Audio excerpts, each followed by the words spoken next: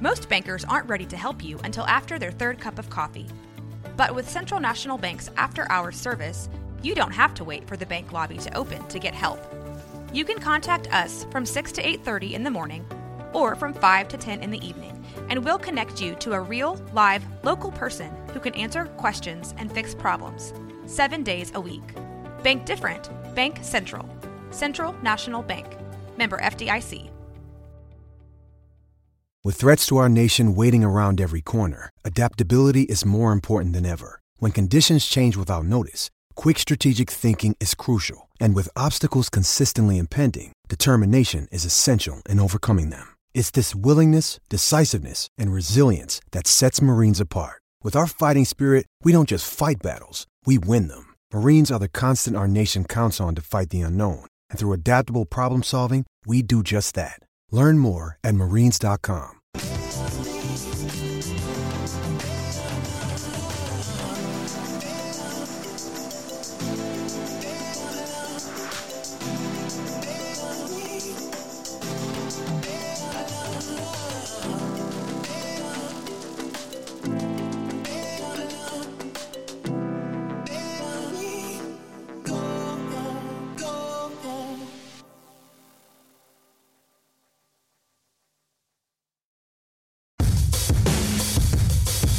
With Gabriel.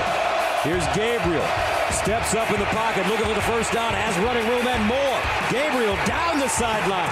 Burst of speed at the 20. Cuts it back. Dylan Gabriel, touchdown, OU. This is 365 Sports, powered by Sikkim365.com. Ewers, end zone. He does have Worthy. 365 Sports is presented by IdealMRI.com. High-quality MRIs for $497 or less. IdealMRI.com. Your health is important, so is your budget. On second down, it's Daniels on the keeper, trying to break free. Daniels stayed in bounds and scored a Kansas touchdown. 365 Sports is also brought to you by Texas Farm Bureau Insurance, protecting Texans since 1952. Third down throw, might not need the kicker. Touchdown, Phillip Brooks. Have you subscribed to our YouTube channel?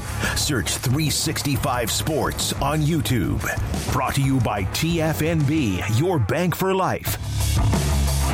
Chubb keeps it himself. Made two guys miss. Touchdown! Now here's David Smoke, Paul Catalina, and Craig Smoke. All right, here we go on this very drizzly, wet, like a blanket over us when it comes to rain. I know that we need it in certain parts. Farmers need it, agriculture, golf courses, your front and backyard maybe need it too. And it has been raining all day, and not anytime soon will it stop. Good afternoon. Craig Smoke, Paul Catalina. I'm David Smoke. This is 365 Sports, and we have the decision on what West Virginia will do with Bob Huggins. Also, earlier today, Brett McMurphy, a note about the Big Ten and non-conference scheduling.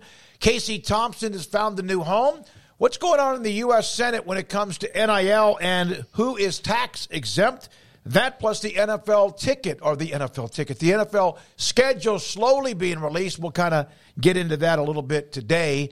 But let's start with this, the Bob Huggins story. Bob Huggins, after the last 24 to 48 hours with the constant what is going to happen to him.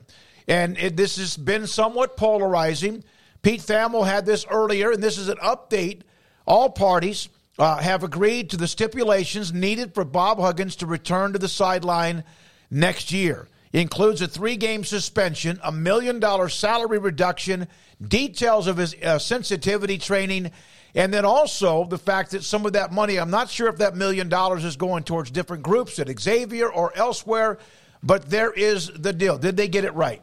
Well, I think so. I think actually it's more money he's donating to some groups at Xavier University as well. And so, yeah, it's $1 million comes off that they're not going to pay him. I think they got it right. I mean, that's a really, really stiff fine. It's $1 million for this. So, yeah, I think so. I think that we need to at least attempt as a society of letting someone correct their wrongs.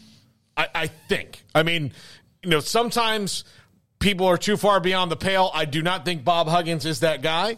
And, again, also, if you decide to cast people out and say, well, you made this mistake and you had this belief that's incorrect, or this, you use this language that's wrong, by ruining their lives, you're never going to get them to come over to your side and learn why it's hurtful. You're just hurting someone because they hurt you, and that's not productive. So it's not so much coming over to their side; it's just understanding. Well, yeah, things better, right? Exactly. You're not going to get anybody to understanding and have any kind of common ground on anything and understand why what they said hurts you, or is hurtful, or is not funny, or whatever you were trying to do. If you just say, that's it, you're cast out. And so I think this is good. I mean, look, $1 million doesn't hurt Bob Huggins as most it hurt most people, but still, that's a chunk. That's a big chunk of money that everybody would want to have. Yeah, I mean, it sure pays to be a Hall of Fame basketball coach. That's for sure. I mean, I think that certainly helped in their decision, is that he has had a long, illustrious career with a lot of success, and I think we can all agree that if he was some guy who they were ready to fire, this would have been the perfect opportunity to fire him. True. But they don't, and they didn't, and I don't think that that's the wrong decision either. I do think that his career helped in this decision as far as the way it turned out, but I am with Paul on the fact that I'm glad that it's not just let's run a scythe over the entire program and no one gets a chance at contrition of any sort, and we just throw him into the wasteland and never hear from him again, and he's not allowed to talk to the world ever again. I do think there's far too often incidents like that where we just banish somebody without allowing them any chance to try and learn something or set an example for others to make sure that, other people maybe don't say those types of things or ever have those types of thoughts or emotions or whatever. So I do think it's a great opportunity for a learning experience. Anytime when it's monetary and it's a coach who's making millions of dollars, I kind of roll my eyes, honestly, but $1 million is a good chunk of money, and it is, as it said in the article and was laid out, it is going to, the LGBTQ plus center at the university, the Carew Center, and other state and national organizations that support marginalized communities. So that is where some of that money will go. And so, yeah, I don't know about, did they get it right or not? I think that's everybody's lone opinion, right? Everybody can probably have different thoughts on they got it right, but there should have been more money, or they got the end result right, but this should have happened instead. So we could all have our different version of that. But on, the surface in general, I don't know right or wrong, but I feel like I do support the fact that they are, not just saying, all right, the media's on our backs, let's fire him and apologize and get on our knees and beg for, Twitter people's mercy. Because I think there is a lot of that's gone on. That's gone on. And, in this case, there's going to be a lot of different opinions, I'm sure, but let's see how it works out. He has no room for error. That much is obvious, nor should he have any room for error. And we'll see how, this perhaps helps, people in West Virginia or at the university or what have you, how that improves maybe relations or just the discussion about it in general. But, we'll see what happens. And I don't disagree nor wholeheartedly go yes, this was perfect. I'm just I understand giving him another chance, and I understand there being some protocols in place, and let's see what he does with it. Yeah, a couple of people have noted that his contract now, how many years was left on it, is now year to year, and that's probably smart. If he and his attorney, perhaps, I'm not sure if that was a part of the agreement, that instead of 3, 5, or whatever years forever, years left on it, if it goes year to year, that way any kind of concerns about a buyout or whatever, I'm just throwing that out, as I've seen that from a couple of people who report, and the chat room has been that way too. Also, being one of the most beloved figures in the history of the university buys you some leeway and second chances from Carl Evans? Yes, it does. I mean, I don't think there's any doubt that comes into play here. Absolutely. And, that's the way of the world, though, right? I mean, we see it in every walk of life, so we can't be surprised when it happens to the Hall of Fame basketball coach. But, yeah, that definitely played into this. If he was, a guy who was 9-27 in his last, 2 seasons and everybody hated him, I'm sure that would have been the quickest exit door imaginable, but he's not. He's beloved by a lot of people. He's won a lot of games. They've got a great class coming in. We know how this works all over the country a lot of the time. If you win, you have a better chance of surviving whatever the issue may be most of the time. And so I do think that came into play here, but I do think there are other elements to it as well. MC Gusta, we'll have a West Virginia analyst on today at 4:30 our time, Central Time, to discuss kind of the reaction in Morgantown and his thoughts about what's happened and transpired the last couple of days. From Stephen, at the same time, just throwing money at a problem doesn't equate to changing change of perspective or heart change. Sometimes there is something that can hit you right between the eyes, and it can change you. There are certain things, I don't know, with Bob Huggins.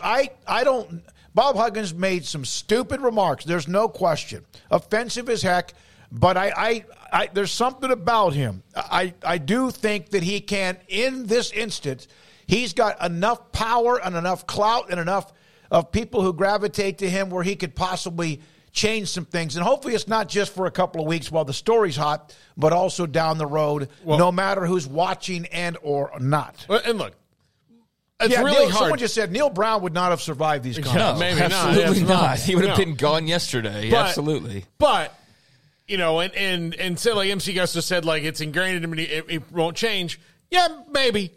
But maybe it won't be. I think we have to err on the side of compassion for all parties, because where Bob Huggins erred was a failure in his humor to be compassionate. Because when he said what he said about Catholics and gay people, it was not compassionate. It was hurtful to those particular groups of people, depending on how they feel about it. And we don't get to determine how other people feel about things. If we would, life would be maybe a whole lot easier. If I could just say, hey, feel like this. You like this food I just made for you. You're all the same. That's not how the world works. So if he had a failure to be compassionate back to him is a ridiculous, stupid circle that's only got us into this point in this country where we're just mad at each other all the time and not talking. And I'm not saying this is not about Bob Huggins, but I got a bunch of direct messages and also a couple of texts last night. But there's also this, it's wrong what he said, but there's also this immediate reaction that everybody's offended by everything. In this case, I get it. If in fact you're Catholic, if in fact you're LGBTQ, if in those groups, okay. That's I don't know if it didn't offend me, but I also know what he said. I knew as soon as he said it, or as soon as I heard it, oh dear God, this is going to be rather a challenge for Bob Huggins as the Hall of Fame coach or not. So and then Roger Dodger, those two groups you're discussing are completely opposites. Which is why it was such an interesting bigotry bingo that he hit on it. Bob Huggins was too comfortable. And yes, they're opposites. Not necessarily, because guess what? In the Catholic faith, there's a large group of people who also happen to be LGBTQ+. They do. It's larger than you may even think, or people who grew up that way and have left or whatever. So, yeah, there's a lot. I get that people want to draw black and white lines in the sand of this is different and that is different. It is not that different. There are overlaps here where people do. And look, it was a joke. It was stupid. He shouldn't have said it. But, you have to be a little compassionate. Only Bob Huggins knows how he can react to this. And he might have gone to bed last night thinking perhaps that he was not going to coach West Virginia, along with others who probably didn't think he would. I wondered if he would survive even with the power and the kind of person he's been for West Virginia. So there we are with that. Again, Mike Cassaza will join us. 247 Sports covers West Virginia at 4:30. Then there's this one. This is from Brett McMurphy earlier today. This is only about scheduling. This is a tweet from earlier today. Brett's going to join us today at 4. that the Big Ten is strongly considering removing the requirement of league teams to play a Power 5 non-conference team annually. Starting in 2024, that, of course, is when USC and UCLA joined the Big Ten, the same year that the college football playoff expands to 12 teams. So because of the addition of UCLA and USC is what this story about is we already have enough tough games because we're in our conference. We don't need to sit there and have any mandate of who you play in non-conference. Some schools, Ohio State, Michigan, Penn State, I'm not saying, maybe it's even Minnesota and Nebraska will still have non-conference games against Power 5, and there's that term, Power 5. Your thoughts about this story? Craig, start with you. Yeah, it just seems like it could be for the folks that think that the two top leagues are going to break off. It seems like another step towards that, doesn't it? Or, I mean, at least if you were, like, formulating, like, how that could come to be, well, have one of them stop playing teams from the Pac-12, the Big 12, the SEC, whatever, until the playoff, and limit those types of games on the schedule. I think that's a bummer for fans of huge non-con games if, in fact, it does result in everybody just saying, well, let's get a couple gimmies in here and then go play our Big Ten schedule. But I enjoy the big non-con games, but I also understand that bringing two teams in the league and you're figuring out what you're going to do about scheduling and you have a greater emphasis on, the league opponents, that you got to have some leeway somewhere. But, at the same time, I don't really think this is an era where you have to really worry too much about easing your schedules up all that much because of the expanded playoff. Right? So whereas one loss might have killed you, then that loss doesn't really kill you now. So I don't know how much this actually helps. Maybe it gets some of the more mid or like B-tier teams over the hump in an expanded playoff era versus an Ohio State who, if they lost to Alabama in week 2 but runs the table, they're going to be totally fine. But it's interesting that they are looking at that, and it makes me wonder how the schedules continue to kind of evolve over these next few years. Like, do we hear something similar from the SEC in the future? And then what does that mean if they both say, like, well, we're not going to play Power 5 teams anymore? Well, then it leaves you in a little bit of a pickle, doesn't it, if you're some of these other schools out there that want to have a Power 5 opponent to bring folks to your stadium in week number 2, or to have the big bump on your schedule or whatever. So that's very interesting, and I know there's so much talk that's going on, whether it's the SEC or it's the Big Ten or whatever, about the future and about scheduling, and there's so much to figure out there. So that is an interesting little wrinkle for the Big Ten. Ohio State has Notre Dame this year. That's not what they're talking about. In 2024 for them, this is a little bit, I'll use the word, a little bit softer than they normally would have. Southern Miss, with all due respect to these programs, West Virginia, Western Michigan, and there's Marshall, who beat Notre Dame last year. But then they have Texas for a couple of years in a row, Alabama for a couple of years in a row, and that's normally what they do. Well, the other thing that's going to happen, like, you can say all you want, you're going to have softer non-conference schedules and all that, and maybe you try because, like Craig said, it's not going to hurt you as much anymore, but eventually that stuff's all going to come out in the wash. And also, TV is driving this whole thing. Mm-hmm. Conference realignment is about making better games over everything else, because better games mean better ratings, mean all of that. So USC and UCLA are going to the Big Ten because the TV muckety-mucks have decided that is what is a better. USC versus Michigan is better than USC versus Oregon State. Yeah, but is USC against Rutgers any better? No, but if they can somehow, they're not going to play. USC is they're not going to play Ohio State. They're not getting Michigan, the Nebraska Penn schedule. State. Yes. Yeah, they're not getting the Nebraska Welcome schedule. Welcome to the Big Ten, and now you're playing everybody that's ever won a national title. No, but that's what they're trying to do while mitigating the lesser ones. And by the way, I would love that. I would love that. Michigan, future schedules. Texas in 24, Oklahoma back-to-back, Texas and Washington. And that's normally what they do. I won't bring up any other Big Ten teams. No, I think it's a little too early to have too strong of an opinion because it's not anything that's solidified. It's basically an option you're going to have. So if you're Ohio State and you want to play Michigan, you want to play Texas, and you want to go and play Oklahoma, and you want to go play Miami or whatever, you have every right to do that. Yep. They're not preventing you from doing that. But what they are saying is they're open to the idea of that not being a requirement. Right. And so you don't have to if you don't want to. So guess what? If it would have been Baylor circa 2010 to 2015, they would have seen that requirement and been like, all right, we're just going to play 3 cupcakes and we're going to roll into the Big 12. Play Buffalo. We're going to go, we're going to play Buffalo. We'll play ACU and Texas State, and we'll be good to go for Big 12 play.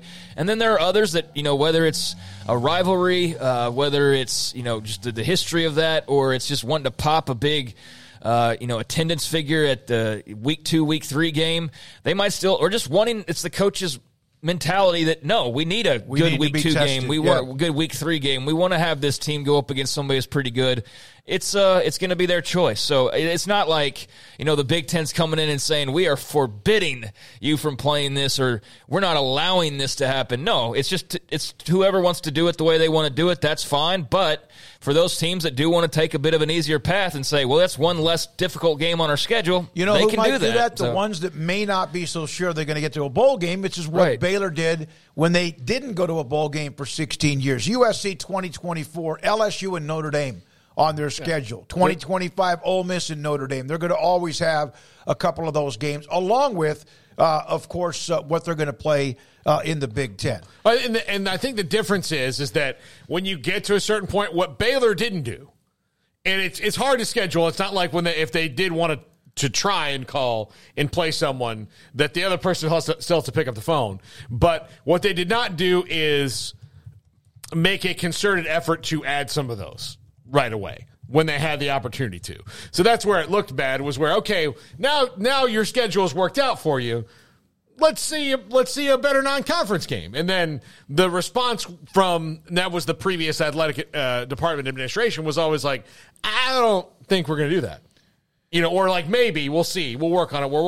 Well, and so there's a little difference there. Yeah, that's changed with BYU before they joined the conference. Now Utah, there's Oregon, there's Auburn. I am so thrilled with it. I love it. Well, they're doing that now. And it's good for the FCS, schools, that if, the Big Ten doesn't have this rule against scheduling them as they did at one point in time, then that's terrific news that you can continue to play those types of teams, because I would think with the schedules, in theory, ramping up, and having maybe another game that's more difficult, or another couple of games that are more difficult, you're gonna love that FCS game, and the FCS teams are gonna love that payoff and the experience and all those types of things. So I think that's a good thing that will be in place for Big Ten teams, is to have the FCS opportunity, because I think it's equally important for the other side of it. Not so much it's important for Michigan to have that opponent. It's important for the FCS school that's getting to go to Ann Arbor to play a game and make some money. That's important too. I would amend one thing about playing the FCS schools. I would like to see the FCS schools be the spring game exhibitions. Are they going to make it? But they have, and that can be your guarantee game. They're not going to guarantee a spring game, are they? Well, if you want $1 million, well, maybe, I don't know. I don't like the guarantee games. I hate them. I know that they're important for that. I'm just saying you're not going to get the same money for a spring. I have always been not a spring game. I've always been, why don't they allow in college football? I remember I've asked every Baylor coach that's been here, why not have, like on the 3rd week of August or 2nd week in August, a scrimmage? What's wrong with that? Injury. Well, you can get injured anytime. You can get injured practicing against each other. So I've always wondered that. But I get what you're saying. But the FC, it's not because my alma mater, they don't survive without those non-conference games. No, I was trying to give you a compromise, because you're going to sell tickets to a game that, like, spring game. Well, because there's only 2 options when you can do it. I mean, you're going to do it in the spring, or you're going to do it in right before the season. When else are you going to do it? You're going to do it in the fall? Well, oh wait, you got a schedule. You're going to do it after the season? Well, you got to have a little bit of buffer time. So I understand where he's coming from, but at the same time, for those of us saying, well, that's great for the FCS schools, I know there's a lot of people not looking at it that way, and they hate that opponent. They don't want to play the FCS school in week 2. They want to play another big-time game and want to see another big-time game. So that's this interesting tug-of-war that's going to go on with this expanded playoff of, like, what is the right way to schedule? What is the best thing for everybody involved? And I know a lot of decisions will be just the best for who that person or the institution is involved, but there's definitely a split on whether there should be those types of games moving forward. And I'm sure the Big Ten saying that they're going to allow it, not that they love it, not that they're encouraging it, but that they will allow it to some extent. That's going to be a split I think, opinion that you get back on that as well. So really, I guess it just depends on who you ask. Some people will love it, and some people will say, no, that should be another game against a big-time opponent instead. So I'll give you an example. Colby Carthel hates him. He's the head coach at SFA. It's not that he doesn't understand money, budget, but at the same time, he said his team, by the time they get to mid-September, late September to start playing conference games, they are just – and that's a pretty good school, pretty decent amount of roster and all that. He said they are beat the hell up. And they've got FBS players that have transferred in a great deal of time. My point is the spring game conversation has been brought up by coaches. Gus Malzahn talked about it this year. Other ones have said, like, I would rather, it would be better if we could play, if we're going to do something, let's play a spring exhibition game. They'd be for it. So if coaches are for it, look, maybe you're not going to do $1 million. Of course, that could build up. You might be able to do $1 million because it might still be in your budget and you're going to put more into the spring game. Plus, television would probably want it more. You think it would be curious how much the attendance would be for? I know that Nebraska fills the stands, and some, if UT has a coaching change or they need to show some support, they'll even get a lot of people there. Oklahoma, but I wonder what the attendance would be if the attendances across the board would be much higher for a spring game than they are right now, when some schools just support it and some could say, okay, get it over with. I can tell you, absolutely they would be. Yeah, at first, yes. And two, you think that Oklahoma's spring game against SFA? Yeah. Two things. One, immediately yes, because if Baylor had played SFA in this spring, whatever the heck they did over here, would have been a lot more interesting to people than being able to sit in the stands and try to follow along with a scoring sheet of offense versus defense and that's a little frustrating. Whatever coach games they're playing there. Way more interesting than that. It's also, and let's not forget about this part, television. So for the streaming and for all the spring games that you're watching, and you've got people, tons of them are on ESPN+. It's a lot better than, two guys just basically sitting talking over a practice, because that's all it really is. So if you have a spring game where the FCS teams are playing and there's at least a little bit of competition to it, way more interesting television all the way around, and way more interesting television means more money. I still think a scrimmage in August would be more beneficial. But that's just my opinion. I'm not going to try to change your mind or your mind. I'm just giving you my opinion. From talking to coaches in the past, they would rather have it in August, but that could be changing now. I understand, but I think we're getting in the mud on the point that you're making. It's not about whether it's in the spring or it's in the summer. It's just, I think in general, like Paul thinks it'd be better in the spring, you think it'd be better in the summer.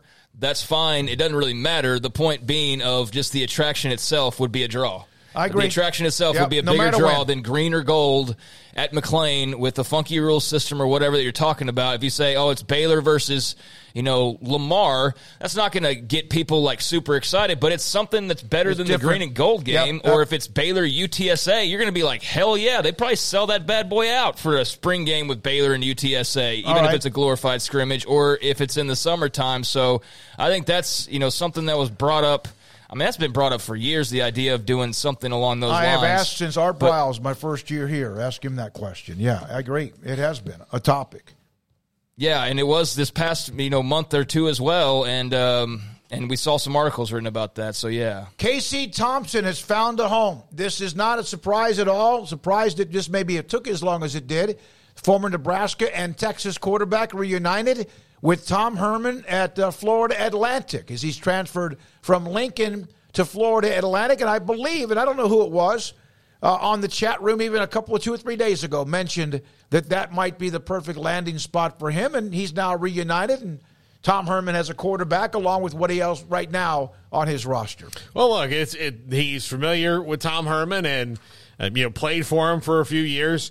And look, at the end of it, if you want to go as the quarterback and play an offense where the coach is going to give you a lot to do, that's Tom Herman's offense. So and Casey Thompson is sneaky, pretty good, not like a burner, but he's not bad about his mobility. He can run. His problem is he puts up a lot of numbers, but he also throws. He's always had issues with the interception. So good matchup there. Yeah, I mean, a little reunion there makes sense. Casey Thompson had his shot at the Big 12 and Big Ten level and, didn't secure that spot and, hold on to it. So he moved around once, and now he's moved around again, and hopefully this time he's found a spot that's actually good for him that he'll be able to settle into and be the clear guy and hopefully have some success for his sake. But I think there's a comfort level there. I would imagine with Tom Herman that would, help ease that transition. And, I hope he can find his bearings and, get the best out of him. But I think that's a good combination right there. When we come back, a couple of comments from a text we received yesterday from the 515 about labels and college football, kind of going back to what Mike Oresco wrote and published yesterday. Also, NIL in the U.S. Senate and what it really is going on. We're going to have a guest in Brian Murphy who covers the East Coast and the ACC in that area. He's going to join us at 3:45 on exactly what all this means. Paul had a pretty good note about it, too, that we'll share. All of that and more. This is 365 Sports. Texas Farm Bureau Insurance has protected fellow Texans with auto, home, health, and life insurance since 1952. With more than 260,000 square miles of land and 27 million people, that's a lot to cover. Whether you're wrangling cattle or wrangling kids, we're proud to protect Texans in all Texan ways of life. Stop by and see our agents at one of our 3 McLennan County locations. Coverage and discounts are subject to qualifications and policy terms and may vary by situation. Aaron Duvall, owner, Texas Beef House. Why did you get into this business? We kind of were born into it, and it's been for several generations. Our family's been in the beef business, the ranching business, and we've specifically got into the beef business back in about 2015 when me and my son decided to form Texas Beef House and sell directly to the public. Aaron, everyone knows about Wagyu and how elite that is when it comes to beef. What separates you from anyone else that may do this in this type profession? We selected out Wagyu mainly because it's such a quality beef and it's consistent. Some beef, some breeds, you may have, a good animal every now and then, but Wagyu produces really consistently good beef every time. Where is the best beef in Texas? Your house. When you order from Texas Beef House, unleash the flavor of Texas raised Wagyu. From our pasture to your plate, TexasBeefHouse.com. At Ideal MRI, we feel blessed to be part of the Waco community. We're a small family business here in Central Texas. At times like this, the cost of healthcare has never been more important. And unfortunately, significant illnesses and injuries still occur. And that's why Ideal MRI is open and here to serve you through this difficult time. So if you need an MRI, ask your doctor about Ideal MRI. You can schedule online in minutes at idealmri.com or call 833-IDEAL-MRI.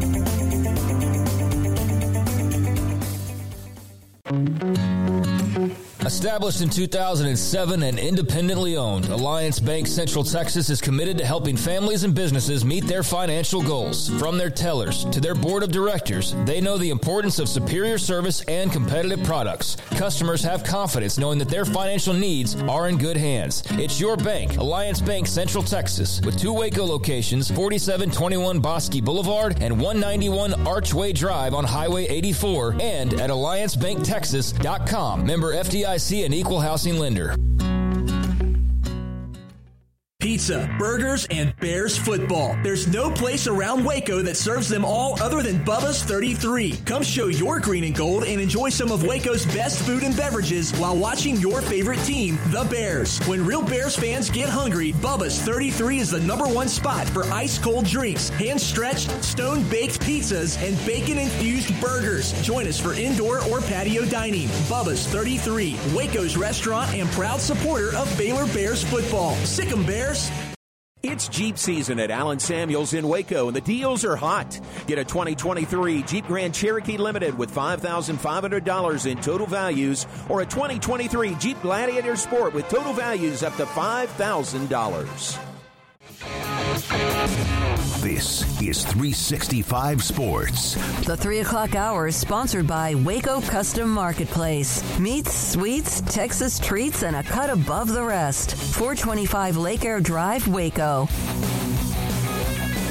So yesterday on the text line, I didn't get a chance to get to it, but saw it last night and decided to copy a couple of the comments from the 515. The first one, this is about Mike Oresco and Group of 5, Power 5. etc. The labels in conferences are silly. Games still need to be played. The Big 12 runner-up beat the Big 10 champion last year. College football is unique. We get wrapped up around labels so much. I have a wrestling background. The second a whistle blows, rankings, ratings, labels go out the window. Same thing with football, basketball, softball, baseball, men's and also women's sports. Now, I think that's no question. It's like you don't – otherwise Vegas would be the standings, right? Whatever Vegas decides is who wins the game. There's no reason to play the game. Of course, we also know that they have odds to force you or want you to or tempt you to bet. But, yeah, I appreciate that. We appreciate the text, and we appreciate anyone, 254-339-1122 in the text line. Yeah, I do think, though, that's not even I think most people wouldn't even care if they just started calling it something else and moved on. But Mike Oresco is running dangerously close to the childhood, rule of, look, if you all of a sudden have a nickname on the playground that you don't like, you better lean into it unless it's, it's a slur. But if they start calling you, stinky, well, you got to lean into stinky or it's going to stick. What was it, Craig and Paul, that Mac said yesterday that Mike Oresco, when he was running the Big East, before it became the American, wanted to call them as part of the Power Six. So he wanted to have that label when he was a part of the Big East, and now that's a little bit of a different view for him now that he's a part of the American Conference. Well, things have slightly changed for him in his conference, haven't they? With some of these teams leaving, it's not quite the Power Six-looking conference it was when Houston was making a run towards, a great season or, any other number of great accomplishments the AAC has had when especially they were at their best going back to Cincinnati just here recently, Houston prior to that. They've had other moments and teams as well, but I just think thou doth protest too much is basically how that came across to me. I understand where it's really not that big of a deal, for one. It's really not a big deal at all what he said. There's no reason for any sort of extreme reaction in any direction. He felt strongly and felt that he needed to say something to defend his conference and to put something out there that hopefully people would glom onto enough to get the end result that he wants, which is to not be lumped into this non-Power 5 label. But unfortunately, I think that that's going to be a lot more difficult to do than just simply writing a letter that I don't know how many people even ended up reading. And the way that it was like I said yesterday, it was so long, and I'm a guy who loves to read, but it was so long for what you thought was just going to be like a press release or something. It's like, oh no, he went in depth on it. He went super into this, has been giving it a lot of thought. And I don't know how that really registered for most folks, but I understand his position. Like I said, though, thou doth protest too much is kind of how I felt about it after the fact. And, I don't think that, unfortunately for him, that's probably going away anytime soon. And like plenty of people pointed out, okay, well, it's the Power 2 then. And then guess what? You're still not in this. Now you're just not – you're right. You're not non-Power 5. You're non-Power 2 now. And, that's why I asked Mac Rhodes the question about the Power 2 and got his thoughts on that. But, yeah, I mean, that's just a guy fighting for his brand. Christopher Shannon, he's doing what he's supposed to do, lobby for his conference. There is no question. There's a difference between lobbying and bordering on writing a manifesto because that's what he did. That's what he did yesterday was like it was probably another 600 words from being manifesto. Yeah, he had laid out his thoughts in clear fashion, and he had a lot of them. And yeah, I mean, like I said, for somebody that doesn't mind reading, it wasn't that big of a deal. But I know for most people out there who are just like, what's this comment this person made? And it's like you see all the 4 pages or however many it was. I don't know. I didn't count, but at 2,500 words, it had to be more I just know that there's probably people that glanced at it and were like, anyways, and just moved on to the next thing. So I don't know how big of a deal it even is, but I again admire him for doing what he should be doing in that position that he's in. He should be fighting for the American Athletic Conference. He should be fighting to make them as relevant as possible. and he should be fighting, whether it's an uphill battle that's unwinnable or not, to try and put them on even footing with as many of the quote-unquote bigger programs as possible. And that's harder than ever before, because not only is he losing 3 brands that are massive brands for that conference when you look at their history, but losing money as a result of that, and, losing a little bit of footing that they had gained with the Houstons and with the, UCF or with the Cincinnati or whoever's had their successes here.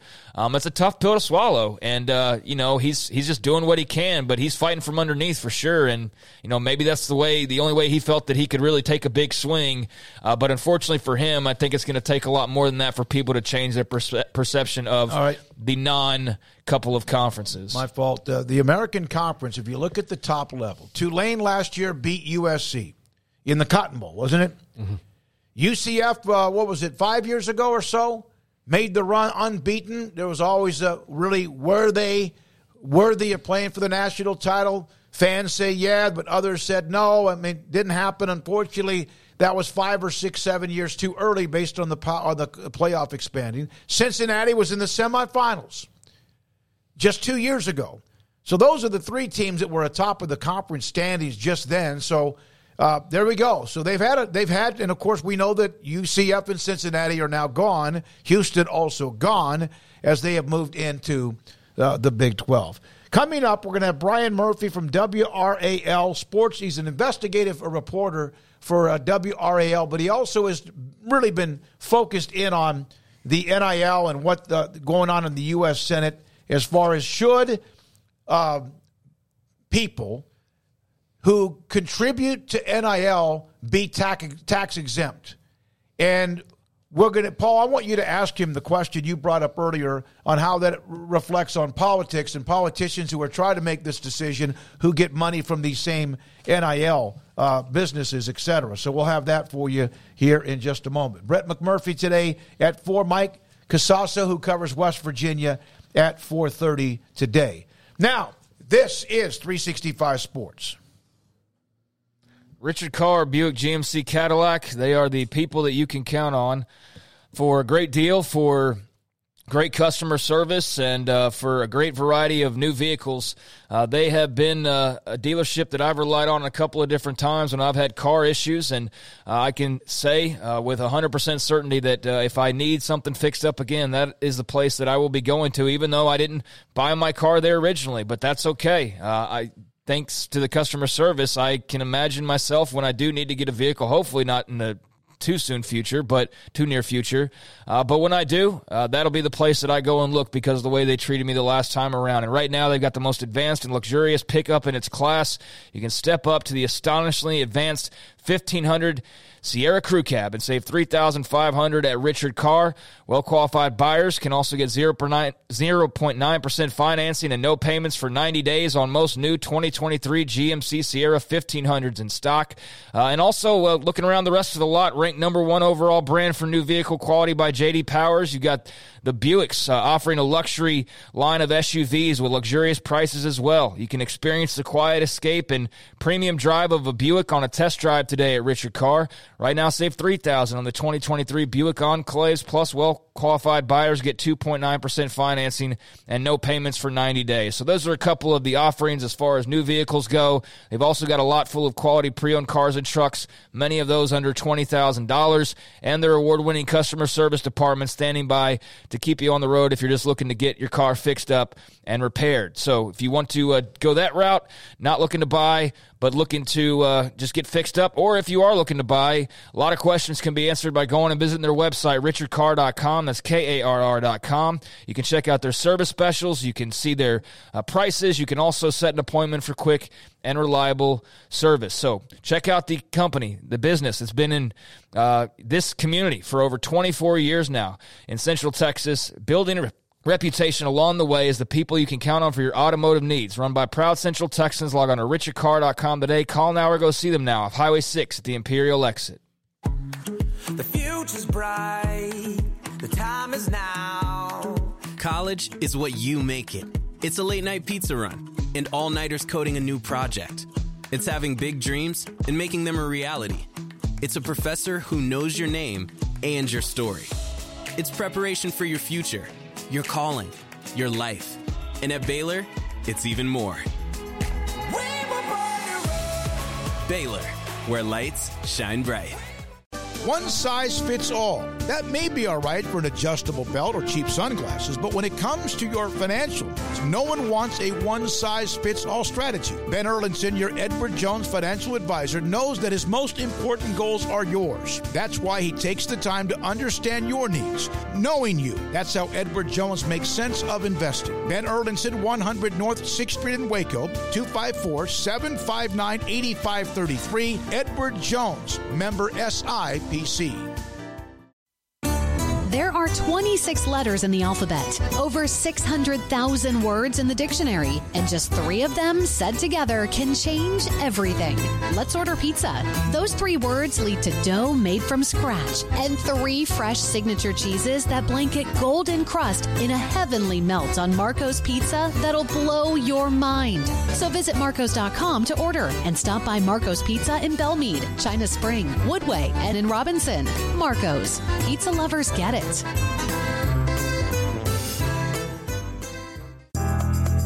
Riverbend Liquor and Wine, Lakeshore Drive, North 19th Street, right behind the bank, is a hidden gem in Waco. If you're a fan of bourbon, especially local Texas bourbons, that's where you gotta go. Balcones, TX, Devil's River, whatever it is, they've got it. Riverbend Liquor and Wine, plus the best selection of craft beers in Waco, seasonally churned out throughout the year. Whether it's spring, summer, fall, or winter, Riverbend Liquor and Wine, best selection of craft beers, a speedy drive-through window, and excellent customer service. Find out more on Instagram or just go by and see them. Lakeshore Drive at North 19th Street behind the bank.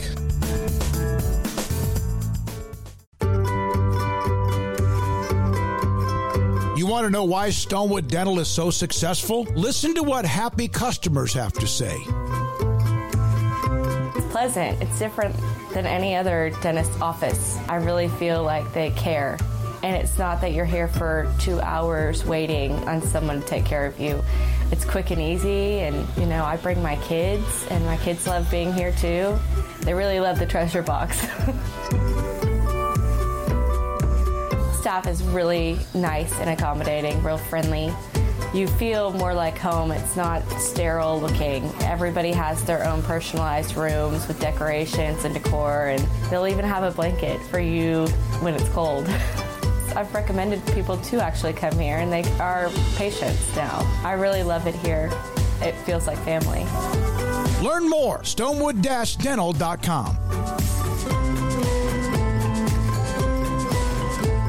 With so many companies and policies out there, it gets so confusing shopping for insurance, and I never know if I'm getting the policy that's right for me. Luckily, I met the team at the Niche Group Insurance Agency. With the Niche Group, you can go to one company and get access to coverage options from many insurance carriers, and you get to speak to a real person about your specific coverage needs. With the Niche Group, I know I'm getting the right coverage at the right price. If you need insurance, talk to the experts at the Niche Group at 1-800-258-8302. This is 365 Sports. Text us at 254-339-1122. The text line is sponsored by Riverbend Liquor and Wine, with the most extensive variety of craft beer in Waco.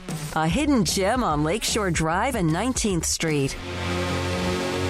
So earlier today, Brian Murphy, who's about to join us from WRAL, investigative sports reporter, had these tweets.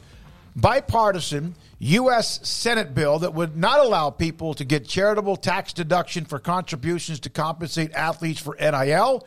And then college athletes have the ability to benefit from opportunities related to their NIL. Outside organizations, collectives should not be able to write contributions off their taxes that are being used to compensate athletes. That's not from Brian. That's from John Thune, the senator, Republican senator from South Dakota. And then he mentioned that North Carolina State and North Carolina both offer tax-deductible donation options for those who are involved in the NIL. Brian joins us on 365 Sports with Paul Craig and also David Smoke. Brian, we've been down this road before. Do you think anything will change? It's really hard to see this Congress, as divided as it is, passing a bill that deals with NIL. I mean, there are some larger bills that would deal with NIL. This is a very targeted bill. John Thune and Ben Cardin are both, key senators on the committee that would deal with this kind of stuff. And the fact that they introduced it last year and it didn't go anywhere kind of tells me that this probably isn't going anywhere. The fact that nobody else has signed on as a co-sponsor seems to be an indication that this probably won't go far. It seems to be also opportunity. They had an NIL hearing on Capitol Hill a month ago, so try to get it back out in the ether, so to speak, Brian. But one of the other things, won't it be problematic to pass this, given that a lot of the people that it affects also make donations to politicians and don't want whatever tax they want to be able to do with their money, what they want to do with their money, and write off whatever they're supposed to be able to write off? Yeah, I mean, it seems to me at least to make sense that you wouldn't be able to write this off, but you can also write off a lot of contributions to athletic departments that then go to pay for fired coaches or contract extensions. So, this is a tricky space, I think, for politicians because of what you said. The same people that are often funding those campaigns are often funding athletic departments all around the country. And so this isn't like specific to a specific state or anything. This is, I think it's something like 40 of the states have Division I football programs. So you're going to run into problems if you try to pass this in many, many states. Brian, the NIL, of course, just hit everybody almost blindsided. It took forever, and then all of a sudden, here comes Katie bar the door. It's almost like the transfer portal. Do you see anybody getting close to putting their arms around it, or do you feel like it's still, for right now, the wild, wild west? Yeah, I mean, if anything, they're moving in the opposite direction. So here in North Carolina, basically there's an executive order from the governor that kind of regulates NIL. There was a key senator, I wrote about this a couple weeks ago, a key senator said, hey, we need to get rid of that executive order. Other states are moving much faster and allowing way more stuff than we are, so we don't want that executive order to hold us back here in North Carolina. And so she said, we need to get rid of the executive order. So if anything, I think it's moving the opposite direction in the sense that some states, I think Arkansas, Colorado, are pushing the boundaries and saying, look, the NCAA can't even investigate NIL issues if they pop up in our state. Yeah, Brian, so if that's happening at the state level and they're trying to do things at the national level, is this just window dressing when people say it because somebody's asked them about it?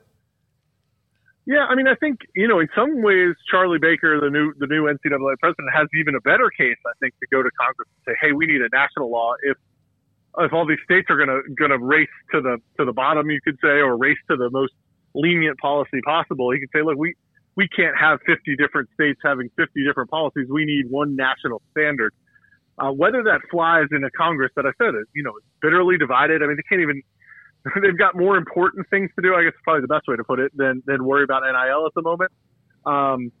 It's hard to see a sports bill getting the kind of traction it needs to get through the process at the federal level. And so, I mean, to me, it's up to the NCAA. Like, this is your job, right? Your job is to regulate college athletics. Come up with a solution, figure this out. And they've just been trying to punt to the national, to the federal Congress for the last year or maybe even longer. Do you feel like Matt Baker will have at least a puncher's chance because of his background? Charlie Baker. I'm sorry. Charlie sure. Baker. Yeah, the former governor of Massachusetts. He's a Republican. Obviously was able to work with Democrats in Massachusetts to not only get elected, but Democrats in the state legislature there. Sure, I think he probably has a better chance than Mark Emmert, who kind of became everybody's punching bag. But, you run down the list of important issues for Congress, and I'm just not sure this hits the top 10 or the top 20 for very many, representatives. Senator Tuberville, a former college football coach, is trying to get a bill together with Joe Manchin. But that doesn't seem to be getting much traction either. So, and then there's a Democratic proposal that would be, guarantee athletes health care and be a much more pro athlete. And I can't see that getting through, the Republican House of Representatives. So it just doesn't seem like the political will is there. And then it doesn't seem like a political path is there either. Brian Murphy with us, WRAL TV, a sports investigative reporter. What are your takes on what we've seen the last couple of weeks with Alabama, baseball coach, and then Iowa State and Iowa probably just the start of what we might see more of when it comes to the gambling within college sports. Yeah, I follow the sports gambling measures here in North Carolina very closely, and North Carolina may become the next state to legalize mobile sports gambling. And I think it cuts two ways. One, I think supporters of sports gambling will say, look, we only caught these things because the industry is regulated. And so, the Alabama baseball coach could have been placing these bets, and we never would have known about them if not for regulated gambling. And I think critics of this expansion of sports gambling will say, we're putting it in front of these kids day after day after day. It's impossible to ignore, and we're going to get more and more gambling happening, and that's a problem for us. So I think this issue really cuts both ways. I mean, it may also be time for the NCAA to address its gambling. I mean, it says you cannot gamble on anything. And so if you're a football player at the University of Iowa and you place a bet on the Super Bowl or you place a bet on the NBA Finals, that is against the rules. That's against the NCAA rules, even though it has nothing to do with your sport, nothing to do with your game. And so as gambling becomes ubiquitous around the country, does the NCAA have to come up with different lines to address this? Brian, I did a segment on this, a top 5 segment yesterday, and it is going to be really interesting because right now they're starting to maybe turn away some of that money until they can get figured out. But I don't think that the college athletics can spurn DraftKings and FanDuel and whoever else pops up forever, and they're wanting to spend ad dollars with those places. Yeah, I mean, some of these, Caesars, I think, had a deal with Michigan State and LSU, and they've sort of pulled back because of just how terrible that looks if guys are getting suspended for gambling and yet a gambling company is sponsoring your athletics department. On the other hand, as you guys well know, this is a never-ending search for dollars, and those gambling companies have lots of dollars to give. And so I don't know the answer. I mean, that's a really tough one, I think, for college administrators, for the NCAA to figure out, where is this line? If we allow these gambling companies to sponsor our stadiums and put their name all over our stadiums, then do we have to change our rules as to what athletes are allowed or not allowed to do? And that is having a bright line, no gambling on anything ever makes it pretty easy. If you start to loosen those lines, then I think it becomes even tougher. We never thought, at least I never thought, there would be a college football playoff. We now have that. I never thought there would be a time, although it was long overdue, that athletes would get extra money for their value, right? Never thought we'd see an open transfer portal, so who knows?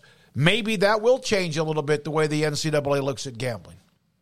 Yeah, and, it's not just the NCAA that has to deal with it. I mean, we've seen the NFL suspend Calvin Ridley. Now they've suspended other players for simply placing a bet from the facility. I mean, gambling has come so quickly. The Supreme Court decision was in 2018. We're 5 years after that, and it's expanded to, I think, 38 states on the last count. It's come so quickly that I think it's caught the leagues and the NCAA a little bit off guard with how do we handle this. But yes, I think the NCAA has changed so rapidly over even a shorter period of time that I don't put anything beyond. If you told me in 5 years we only have 2 football leagues and players are employees and they can gamble, well, hey, okay, that makes sense. I mean, who knows? The NCAA is changing so quick. Brian, one more thing on the ACC from where you are in Raleigh. Which school right now, or maybe schools in the ACC, I know Miami had their flair of dramatic when it comes to the NIL, but which schools in that Carolina area do you feel like have benefited the most? Is it Duke? Is it Wake Forest? Is it NC State? North Carolina? Who might that be? Yeah, I'm not sure any of the schools here in North Carolina have done as well with NIL as some of the other teams, some of the other teams around the country. There hasn't been, North Carolina basketball, I guess I should take that back. North Carolina basketball has really benefited from it, or at least we thought they would. To get Armando Bacot back for another season, were able to bring back the entire core of the Final Four team. And I think NIL played a huge role in that. It didn't turn out so well. They were ranked preseason number 1 and then didn't make the NCAA tournament. So, be careful what you wish for. But I think, on that side of things, North Carolina has had several, a women's basketball player has deals with Dunkin' Donuts and Beats and all of that. But, you look at what LSU's been able to do on the women's basketball side or the women's gymnastics side. You look at Texas A&M, you look at Miami. There hasn't been those kind of breakout performances from the schools here in North Carolina. If anything, the transfer portal combined with NIL, and I think those two go hand in hand, even though they're not related, has hurt North Carolina football. I mean, they've lost 21 players to the transfer portal from last year's team.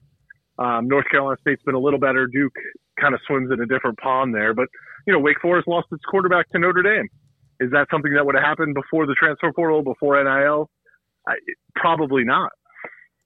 Brian, thank you very much. Appreciate you jumping on with us. Brian Murphy, WRAL TV on the NIL in the Senate, and also many other, including iGaming or gambling or what else is out there when it comes to college athletics. We appreciate his time.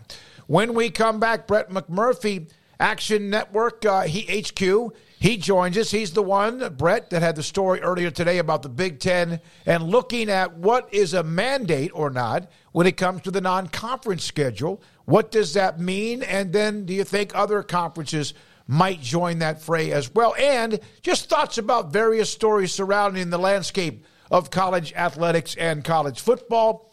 And this is 365 Sports. IdealMRI.com, Dr. Rob Maxey and his staff. They are phenomenal at what they do. You can be a business that has an MRI, and you can have a great staff, and they do. But you have to have elite, top-of-the-line, state-of-the-art technology, MRI, machine, and they do. I've been in it. I've seen the images. Doctors see it all the time. Other patients do too. And if you need to figure out what is hurting you, if your doctor suggests you need an MRI rather than an X-ray or something else that they've tried, IdealMRI.com is a great reason, a great place for you to be there. Pick them. Two different reasons. One, the location, the technology, the staff, all the above. Fantastic. But also the cost. $497 or less for what averages over $1,100. Just that's the average. $497 for an MRI every single time. Not once, every single time. IdealMRI.com in the Central Texas marketplace. Dr. Rob Maxey, the staff, the specialists, those who say hi to you when you walk in the door, those who help you set up an appointment that will help you and your doctor at IdealMRI.com. Cars priced right, day and night. Average your car in Texas. Trucks built for you, red, white, and blue.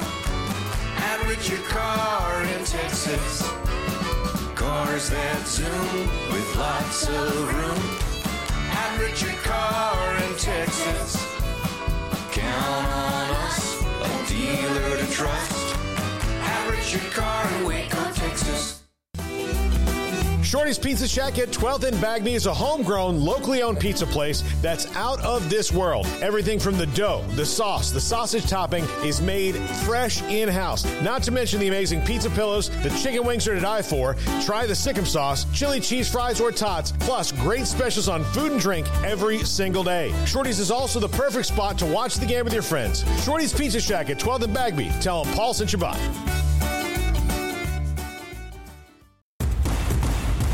Petty Clinic Men's Healthcare in Woodway is now proud to offer you men an exceptional weight management body sculpting product called semaglutide, also known as Ozempic or Wegovy.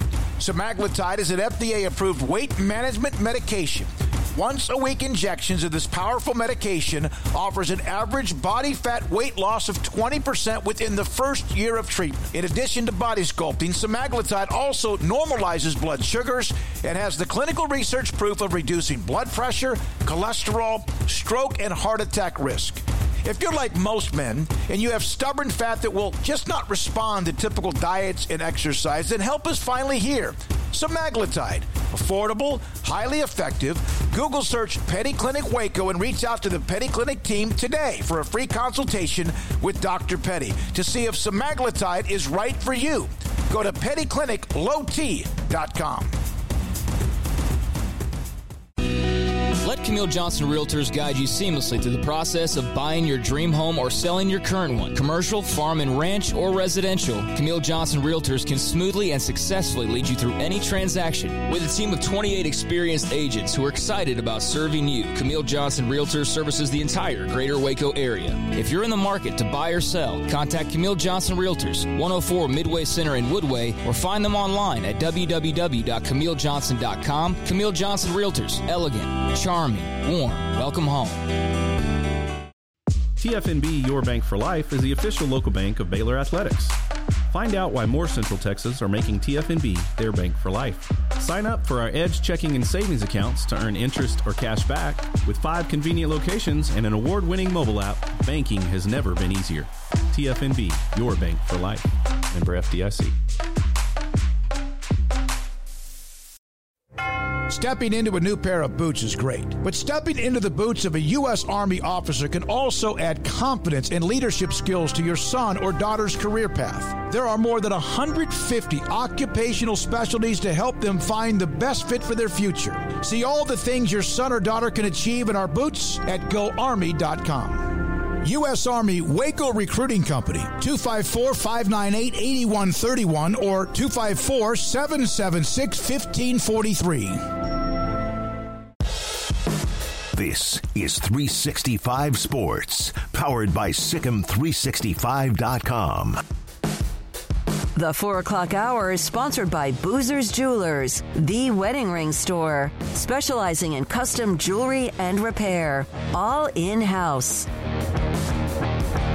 Now here's David Smoke, Paul Catalina, and Craig Smoke. Brett McMurphy earlier today on the story involving the Big Ten future schedules. We've discussed that a little bit amongst ourselves and also with those of you in the chat room too. Brett McMurphy joins us on 365 Sports. Brett, thank you very much from Action Network HQ. So is this to protect people because they're adding USC and UCLA, or is this actually to protect those in the middle pack of the Big Ten so they can try to get to enough wins to get to a bowl game? Yeah, I think it's to protect the middle tier and the bottom tier, if you will, because, they already have 9 conference games, obviously, but with USC and UCLA, there's more bodies to climb over, if you will, to get to the top of the league.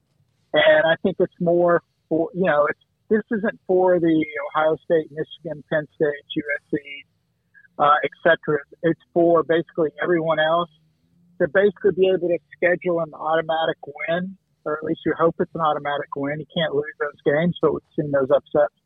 And so that can get you to, 6 wins, bowl eligibility, and keep the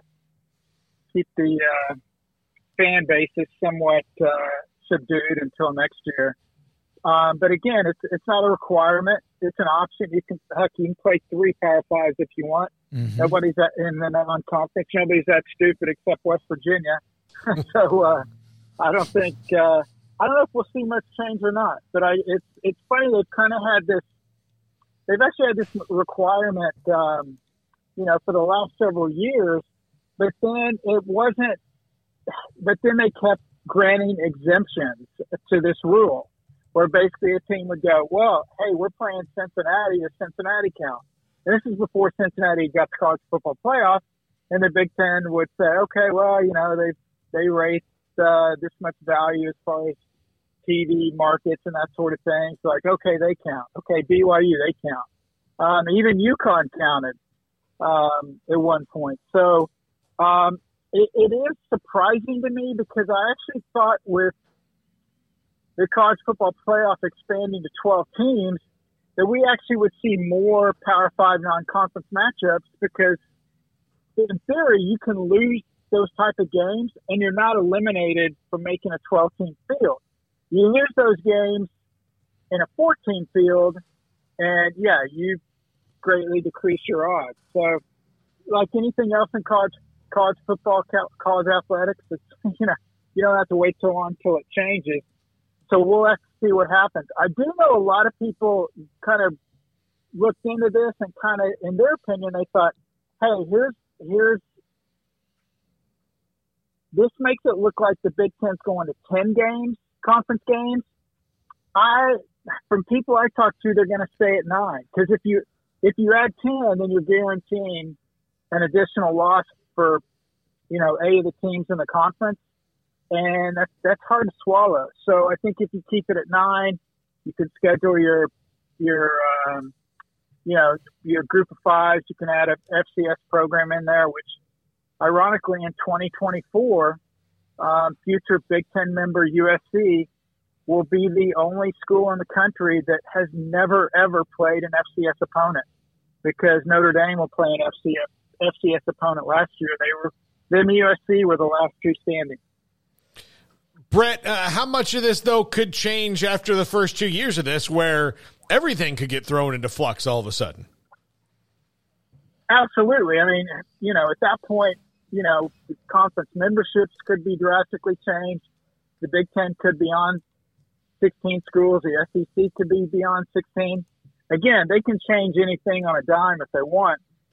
But, obviously this was a good time frame for them to do this, with the Big Ten going up to 16 schools in 2024.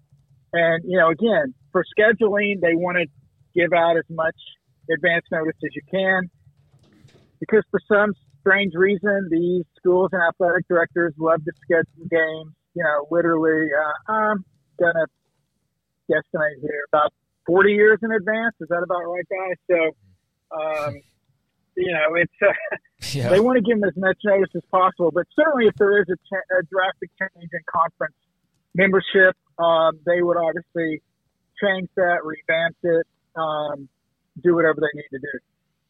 Brett, what did you think about as we get into this world where there's clearly separation that's occurring all over the place? It's just to what extent we don't quite know yet. I know the FCS schools, there's mixed feelings from those coaches on how much they love the payday and the butt whooping most of the time versus how much better it actually makes their teams. But speaking of separation, Mike Oresco and his comments on the American Athletic Conference and the letter that he sent out yesterday, we talked a bit about it. Just what were your thoughts on the Power 6? No, it's not the Power 5. No, it's not any power label whatsoever. Where did you kind of stand on what he had to say?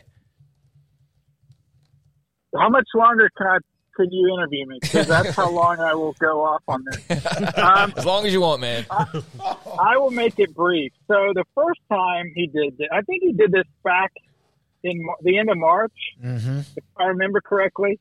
And it was a lot shorter, but basically said there shouldn't be any Power 5s. And I tweeted something like, isn't this ironic that, the guy who was pushing that his league was a Power 6, and he put it on the first down chains, and he put it on the field, and he had all these logos made up, and yada yada yada, is the guy who now says, well, we shouldn't have these designations.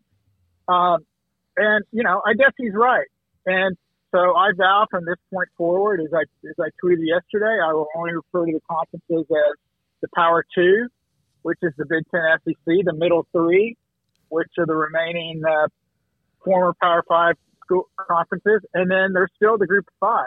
I think Mike wants it to be the Power 2 and everyone else, because he wants to say that they're on equal footing. And again, can any team in the American beat any team and in any other conference? Absolutely. But this is not about on the field wins and losses. This is about power. This is about how much your media rights deals are worth. This is how much you're worth to the college football playoff. This is how attractive you are to bowl partners. I mean, that is the power. It's not whether you can win or lose on the field. But yeah, he dropped a 2,600 word open letter yesterday. I don't know if any of you guys had any background in writing, but you probably would have got paid a lot if you wrote a 2,600 word article. Your editor would have chopped it in half.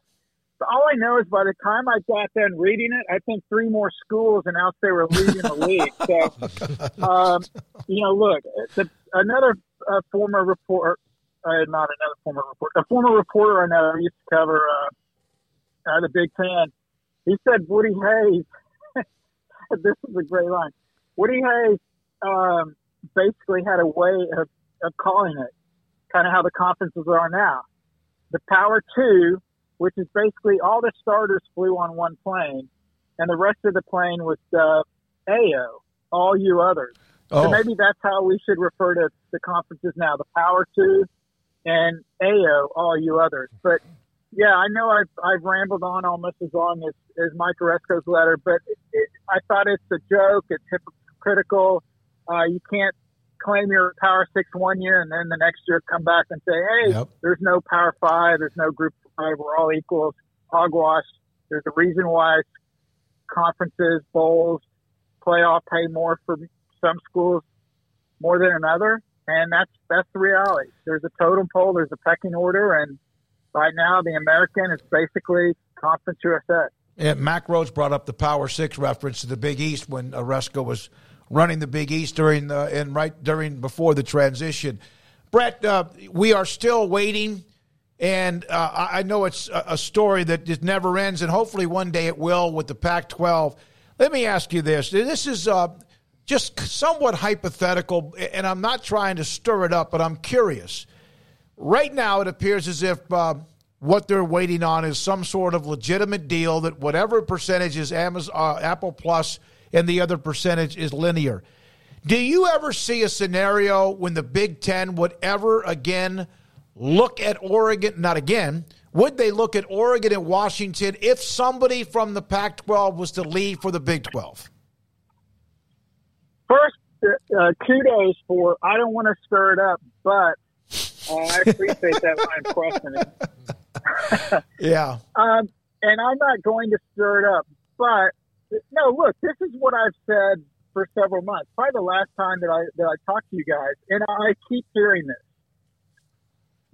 This is if, but this is a big if. But if Colorado or Arizona, who, as of we talk right now at 4 p.m. Central Time, they appear the most likely candidates to lead the Pac-12 for the Big 12. Mm-hmm. Does that mean they're going to do it?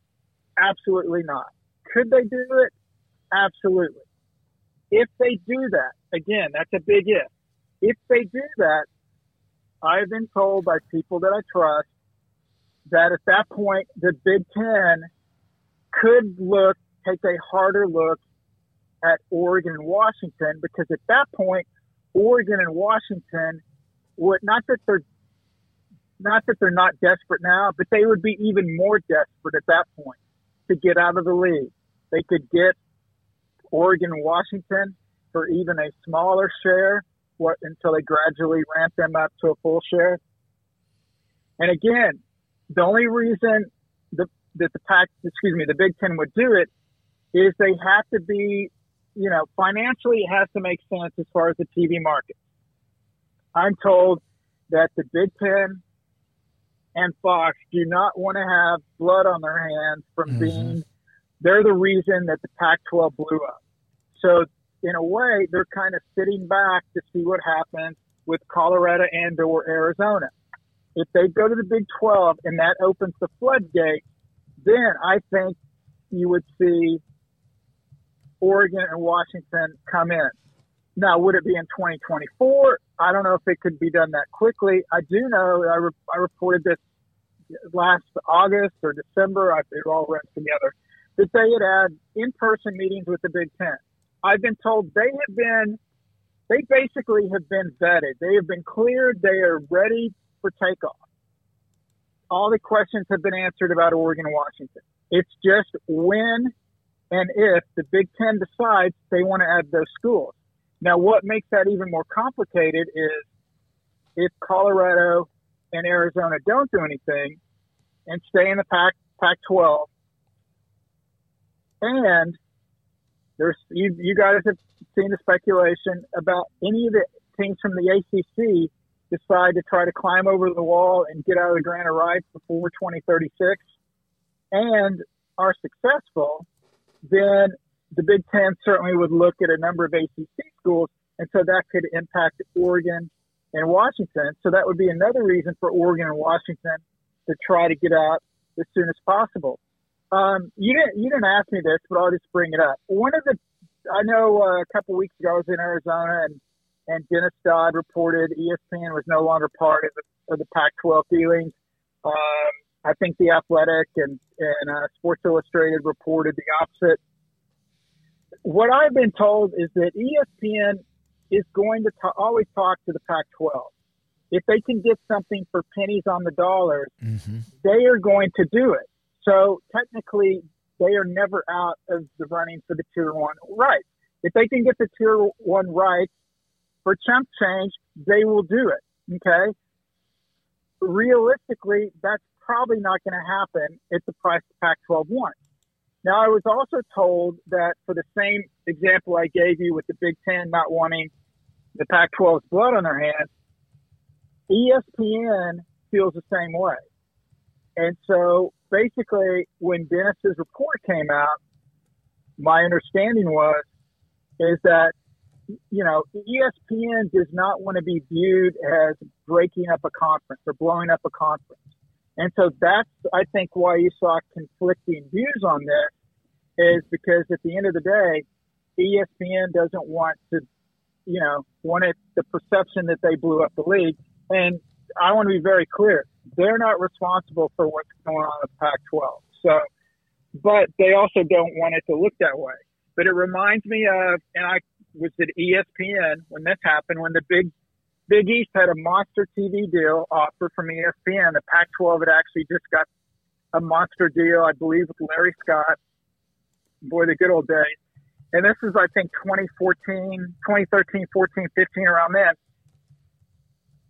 The Big East turned down this monster TV deal at the time because they thought they could get more money based on what the Pac-12 got. Well, guess what? ESPN said, okay, you don't want this deal? Fine.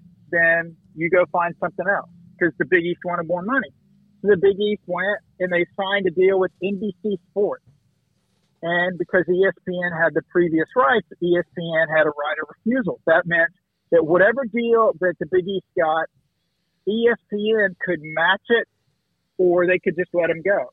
So when the Big East came back to them with this new deal from NBC Sports, it was actually less money that ESPN initially was going to pay them that the Big East turned down. So then when ESPN said, wait, NBC Sports is paying you this much?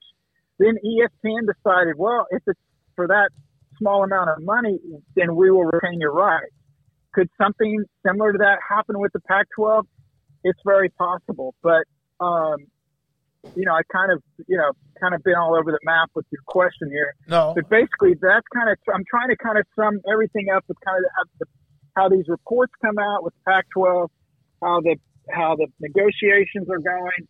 And one last thing, I know you guys are well aware of John Olerand and Andrew Marchant, the New York Post Sports Business Journal. They did a podcast today, actually came out, and they had a reference to what was going on with the Pac-12 and a lot of the same things I'm hearing. Amazon, is probably not going to be a partner because they just want one game. They're not going to get the top game.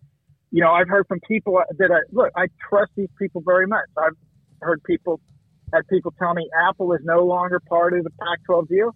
I've had people tell me Apple definitely is part of the Pac-12 deal. We will not find out. But one thing that jumped out at me, it just kind of simplified things, is Andrew Marchant of the New York Post, who's a sports media reporter. That's his only duty. Is he said the thing about the Pac-12 is they've said a lot of things that have not been true. And I guess he's talking about media that covers the Pac-12, Pac-12 presidents, and all these different things. So until we actually see what the Pac-12 is going to get, and I guess, the latest from the Washington State president is it's still, a couple months off, then we're not going to know what happens. But if Colorado or Arizona decide to make a move before they get the numbers to the Big 12, then all hell breaks loose. Brett, I've asked this to a couple of different people because I'm curious on their answer to this question. Do the Pac-12 leaders, they may know in reality that USC and UCLA and therefore that LA television market is gone. But do they believe it to be different? Like, have they accepted the fact that your conference is not the same without them? Because it appears to me in some regards that they are moving forward as saying, like, yes, we understand that they're gone, but nothing should change.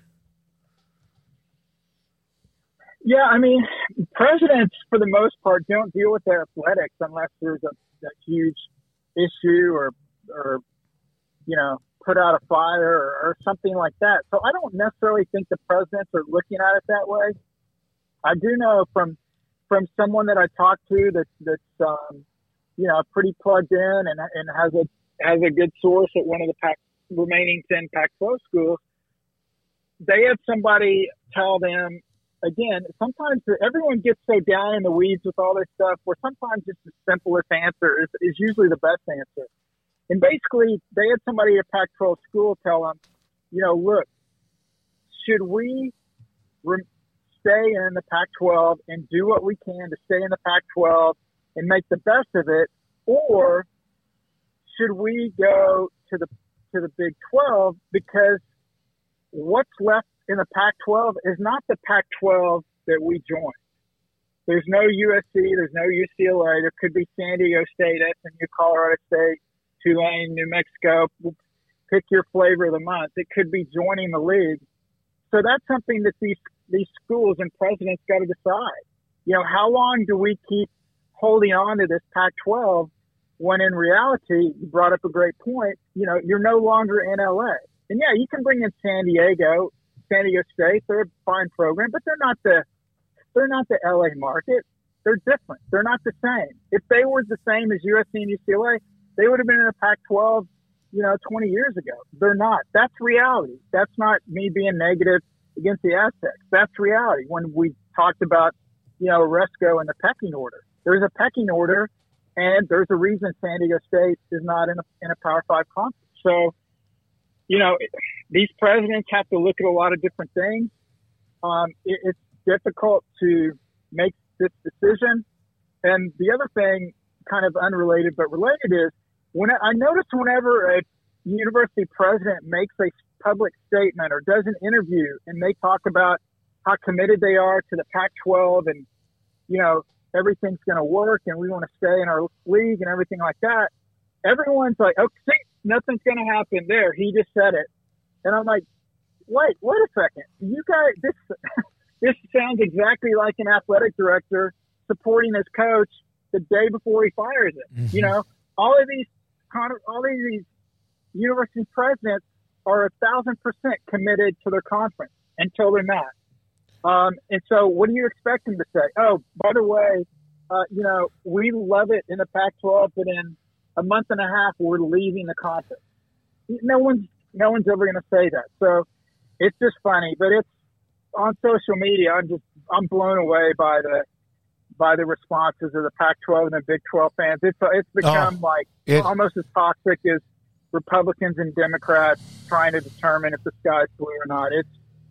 So I just want, I could care less what happens. I just want something so it's final. We know who's going to be in what conference, and let's move forward. Yeah, I mentioned that it's the only thing I've ever seen where you draw a line in the sand for red states and blue states other than Congress or politics, and you're right on that. You mentioned litigation, and the Big Ten, of course, has USC and UCLA. And, Brett, I know you have to go, and we appreciate your time. We appreciate your time. Do you feel like with the Big Ten or would either of the networks of ESPN and Fox, would they have any issues with litigation or have to worry about litigation, or even the Big 12, since there's this thought that they're trying to basically just pick away at the Pac-12? Or is that just the Big Ten because of what they've already done, not need to be the one that does it again, at least immediately until somebody else does? Yeah, no, I don't think there's anything that the networks have to worry about. I mean, look, all the realignment that's happened over the past 20 years, we would have seen something at this point. The only litigation is going to be if Team A is leaving Conference A to go to Conference B. The litigation is how much is it going to take to get out. If an agreement can't be made, then there would be litigation. I don't think, obviously that wouldn't happen with the Pac-12 because their grant of rights ends after the 2023 season. Where it could come into play, and there's going to be some lawyers, in the Southeast, they're going to make a boatload of money is if and when some ACC schools try to get out of that grant of rights before 2036, there's going to be, over under on lawsuits is probably, the number of, passing yards for Bryce Young last year. I mean, it's going to be crazy, all the stuff that'll be flying around. But that's usually just between the, the conference and the schools. I don't see anyone, even if you wanted to litigate against a network, you're suing basically the hand that feeds you. Yeah, no, it's going to pay you money. So you kind of deal with it and kind of move on. It's not like when Bowlesby did the cease and desist for ESPN and the American or whoever it was, because they were fighting for their absolute last breath at the time, and it worked. It actually worked. But, at the same time, they still ended up with a deal with ESPN, an extension. But, that's a dangerous play without a doubt. Hey, Brett, great stuff. I know we took a lot longer than I asked you to be on with us. We appreciate your time. And maybe before we get to the early part of the summer, which is just around the corner, there will be an end, whatever that is, with the other conference looking for a TV deal in the Pac-12. Thanks for your time. You got it, guys. Thank you. Brett McMurphy, Action Network HQ. Yeah, we covered a lot there, and really interesting. I mean, there's just this could have been any of the conferences that have lost people over the last few years, but the Pac-12 did find themselves in the worst possible time for all this, where it's just hard for me to see, even if they stick together now, given what is constantly going on, a reasonable way forward for them to be the same or even close to what they were in the past when this comes around again. I just can't believe that Brett made all that up. Yeah, there'll be a response. There will be that. No, I had envisioned an old Wild West gunfighter after they shoot their shots and the smoke's coming out of the barrel and just, blow the smoke off the barrel.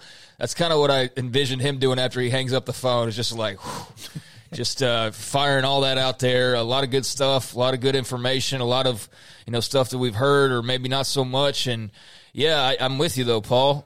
That to me is why, a few days ago we talked about the grant of rights aspect of this. To your point, I mean, that's the part there, just the whole trust factor and the longevity of this all is where I would be worried about the cracks not really being able to go away entirely no matter what you do. I mean, because the only way to smooth any cracks over, you think, would be a super satisfactory deal, but since that doesn't appear like that will probably be the case. Now, satisfactory, sure, possible. Super satisfactory, everybody's got a full stomach and is warm and cozy, that's not on the horizon, it doesn't look like. So, yeah, if you are these schools who are it sucks because you're just waiting and waiting in some cases, not really knowing if an offer's coming your way or if it's not. The ones, at least, the two schools we keep talking about that could really crater this whole thing, just how long are you on that leash? How long are you on that line before you just throw your hands up and you're fed up with it? But right now, it's too early to be in that position. And looking at the way college athletics is going, you're certainly in no rush to be no, we're just going to ignore the Big Ten if they came calling. And we're going all in with the Pac, baby. 10-year grant of rights.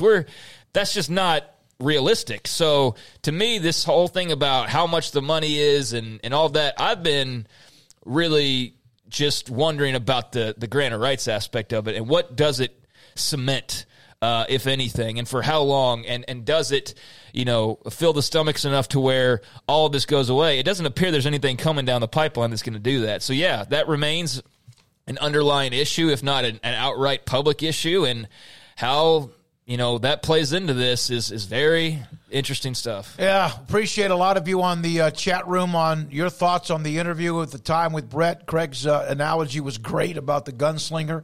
Bob Kramer, interesting interview. Thanks, guys. Also, Juan throwing his comments in on it as well. And then here's one that was interesting. Where is it? It was from Lorenzo. You guys like setting college sports on fire. No. No, that's not true at all. We're it's here. Just so emotional, for everybody. Yeah. Look, I'm not sitting here with kerosene and a match, waiting for something. I'm watching a fire burn and just I'm not the fire. We're not the fire department, right? We are bystanders in this. So there's a fire's already burning. College football's on fire. We've had guests. We're just sitting there going, Yeah, and it's just so emotional, and it's just a never-ending story, and who knows whenever that timeline might get to that point. Yeah, I mean, I just think that, it's... Correct, goddamn. I just think that it is an interesting story because it covers a lot of bases and a lot of fan bases and a lot of different bases of just, the various interest levels and the inner and outer workings and behind the scenes of college football and general things like the structure of it's just so all-encompassing, right? Because of where we are in the timeline of college athletics is there could be 2 things going on, there could be 200 things going on, as a result of this or after effects or what have you. Everything could be touched to some extent. And so that, and there's just everybody's involved to some other extent as well. Granted, there might be half of the country out there that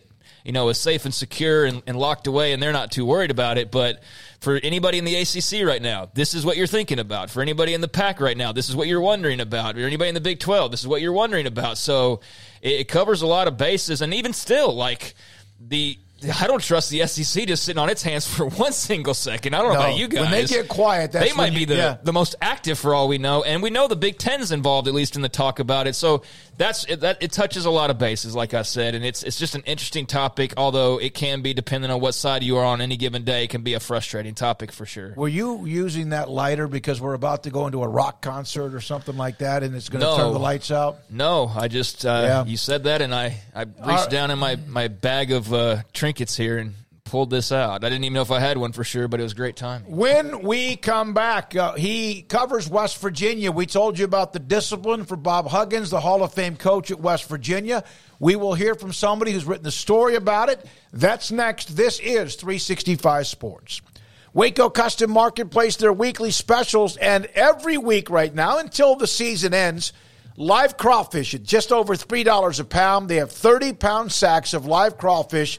There's some dudes now, and you can get that at Waco Custom Marketplace on Lake Air Drive in Waco. 30-pound sacks at just over $3 a pound. Order by, you have until 6 o'clock on Wednesday, so an hour and a half today. Pick up anytime after 4 Fridays or throughout the time they're open on Saturday. And they don't have just the crawfish. They have the corn. They have the red potatoes. They have the oil, whatever you need for whatever you're going to do as far as they have the big pots if you want when it comes to a crawfish boil. Sausage, yes, they have that too. Also, right now, they have pork steaks on sale for $1.99 a pound. Bacon ends and pieces, $1.50 a pound. Chicken tenders, $2.25 a pound. Boudin. That's been a popular topic of who likes it or not in the chat room at $2.99 a pound. A frozen pound of fresh chorizo, $1.99 a pound, and 15% off all fresh shrimp. They have large alpha, big, large, even Devane with the tails on only shrimp if that's what you want for your crawfish foil too. Ribeye, choice, select, and prime ribeye steaks from $10.99 to $23.99 a pound. Waco Custom Marketplace at 425 Lake Air Drive in Waco. Automatic Chef Canteen is a full-service micro-market vending and office coffee provider with state-of-the-art vending equipment, a wide variety of products, and offering custom-fitted micro-market vending office coffee solutions for your employee break room. You want a full break room solution and a workplace oasis? Well, Automatic Chef Canteen, locally owned and operated for over 50 years in Central Texas, also includes in-house mechanics on call 24/7 for fast, reliable service and maintenance. Automatic Chef Canteen, 6900 Imperial Drive in Waco, or online at automaticchefcanteen.com. Don Humidor, your home with a 48-foot walk-in humidor with the elite cigar brands from around the world, including the #1 cigar of the year, Aging Room Cuatro Nicaragua. Plus, they have the great brands like Macanudo and Artur Fuente, Rocky Patel, Aston, and so much more. CBD, great for sore muscles, aches and pains, sleep, Vita Dreams, and anxiety, mild depression, general health and wellness. Their staff very knowledgeable on the subject. If anyone is curious about CBD, ask Carol and Ashley. Don Humidor in the Townwest Shopping Center off Valley Mills in Waco.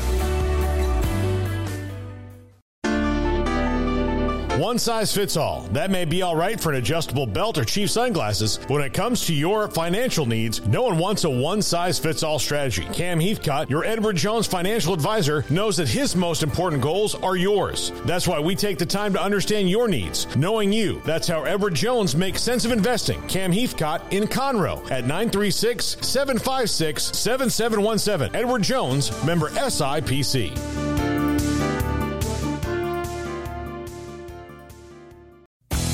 Three Nations Brewing Company has 16 different beers on draft with a new beer every Friday. It also offers 2 air-conditioned tap rooms, a large indoor beer hall, a second-floor mezzanine offering a great overview of the brewing company and equipment and patio where you can relax under the shade. Plus, you can now experience the new Three Nations Beer Garden Grill on our shaded patio. Grab a cold beer and enjoy a bite from our freshly prepared and delicious menu. Street tacos, quesadillas, freshly cooked burgers and dogs, and veggie burgers too. Nachos and so much more, all prepared and cooked on site. So come visit the award-winning Three Nations Brewing Company on East Vandergrift off I-35 in Carrollton.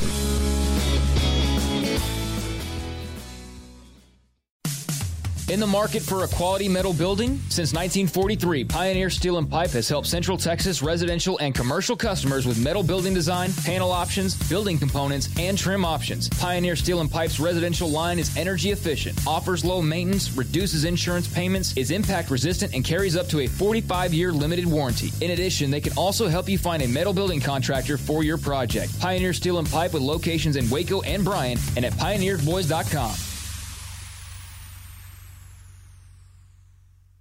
Boozers is the wedding ring store and more. If you're ready to get engaged or already married and want to upgrade your wife's ring for a special anniversary, Boozers is the place to go. With the largest selection of premier quality diamond engagement rings and wedding rings in Central Texas. They have 7 cases with over 300 styles of rings from top designers like Natalie Kay. Choose from yellow, white, or rose gold, plus beautiful top quality loose diamonds. With an in-house jeweler, they can also custom make anything you want. Bring in a picture or drawing and let Boozers create your one-of-a-kind pendant or ring. They can even use some of your old gold and diamond jewelry to create something new. At Boozers, you'll find a great selection of quality timepieces, and Boozers is the place for expert watch maintenance and repairs, too. They specialize in expert Rolex watch repair for fine jewelry, watches, custom work, and more. Go to Boozers on Valley Mills and Lake Air Drive in Waco. Boozers, the wedding ring store. This is 365 Sports. Want more updates during the day? Follow 365 Sports YT on Twitter. Before we get to Mike Cassaza, 247 Sports covers West Virginia. Emery, where are we on the subs? 300? Is that right? We're about 300 subs away from 30,000 here on 365 Sports. That was at 0 back when we started in April of 2020. We appreciate those who have not subscribed. We appreciate you if you would. Now joined by Mike Cassaza. Thank you for your time, Mike. 247 West Virginia. Did West Virginia University get it right today? First question, which is superior, 24/7 Sports or 365 Sports? We'll have to figure this one out. Yeah. We'll save that for another day. Yeah. Did they get it right? I would say they did not get it wrong. There's degrees of right. You're certainly not going to make enough people happy here to keep everybody quiet one way or the other. Perhaps especially when the individual in the middle of it all is Bob Huggins, who on this campus in this state is, gubernatorial. He could really run for office and win the big one here. So that's kind of like a Rushmore figure when it comes to the history of athletics at the school based on his playing career and now his coaching career. So, you're going to have people who are like, you absolutely can't touch this guy. And if you do touch him, it's too much for someone like him who's done as much as he has. And then you're going to have, the academic types of the university or people who are not as invested in in athletics as maybe a layperson is.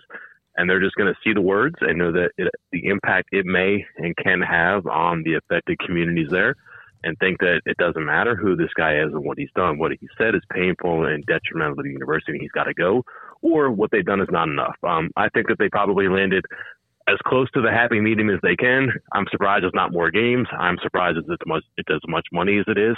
And I'm surprised that people are looking over his contract, and especially, his golden parachute was severely altered. So his future is, I would say, uncertain right now. And that was not the case just 3 days ago. Would you say that means he's kind of on a year-to-year review now? I mean, that's absolutely what it is. He kind of was before. He had to inform his athletic director by May 1st of 1 year if he was going to coach not the following season, but the season after. So that's quite a runway. I mean, quite a cushion. That's basically on May 1st. You're getting 2 more years if you think about it, because you're already going to get that next year coming up. So by May 1st of 2023, he had to commit to the 2024-2025 season. That never happened because there's an athletic director transition here, and they're doing a whole bunch of different things, and Bob Huggins isn't going anywhere, and he's going to be here next year. But now you have a guy who was under contract through the 26-27 season, who is now under contract through just the 2024 season. So that's a big, big change for somebody who, not only was he going to be the coach for 2 more years, but for 2 or 3 years beyond that, he was going to be in an emeritus position, which means ambassador, run around, do fundraising, be the face of a cancer hospital here in Morgantown. By the looks of it, that stuff's out the window right now. When it might come back in, we'll see. He can earn that back through this rehabilitation course they've plotted out, but he still has to do that. It's not there right now. And again, that's not the case 3 days ago. Mike, I'm sure you've seen a lot of people pointing out, well, if he wasn't as winning of a coach as he was, or if he didn't have this recruiting class coming in or whatever, and that's understandable, but any sense of, ramifications roster-wise or incoming player-wise on if this is something that, makes guys go, or changes minds, anything along on that front, I suppose? Yeah. So incumbent players have heard pretty harsh things from Bob Huggins. Right. Yeah. I'm not trying to equivocate or make light of what he said, but he is not known to be like the Queen's English when it comes to coaching and games. And there are people, frankly, in the university who have just been kind of embarrassed sometimes by the language they've heard from behind the bench. But that sometimes comes with the whistle and the clipboard too. What happened Monday is not part of the job description for sure, and it's not anything that's acceptable. But I think a lot of people who are not surprised by this have witnessed something like this before. I mean, again, maybe not the words, maybe not the rhetoric specifically, but they've heard him say some things. I don't think it runs off anybody here. Transfer portal closes tomorrow. They have a roster of 13 players on scholarship, a couple of people who would have been in line to play this year, if not for the transfers they brought in, who have really brought them down the bench and made their life a little bit more difficult as far as getting minutes next year. They're not going anywhere now, and this isn't going to make them more likely to go anywhere. I'm sure that coaches could use it against them in negative recruiting, but they've been doing that to Bob Huggins for years at various different schools. I don't think that'd be anything new. And this is such a public thing right now that I don't know that anybody could say something that's beyond the headlines as far as like what it might inflict to the reputation of the university. So the bad part's already out there, and it's very bad. But what are you going to tell a college basketball player right now that is worse than what they've actually seen the last couple of days? They're hoping to change the talking points to give them more human and redemptive things to talk about, again, through this rehabilitation program they've plotted out. Mike, only Bob Huggins knows what he's learned. It's his life that he is living. We've always really kind of had a soft spot for him, even though he's kind of got that intimidating look and stuff. But we've been in enough press conferences with him, seen enough about him. When will he be in front of the public again? When will that happen? Is there going to be that, or is this just going to be kind of a simmering and just kind of let this thing calm down or simmer for a little bit? It's interesting.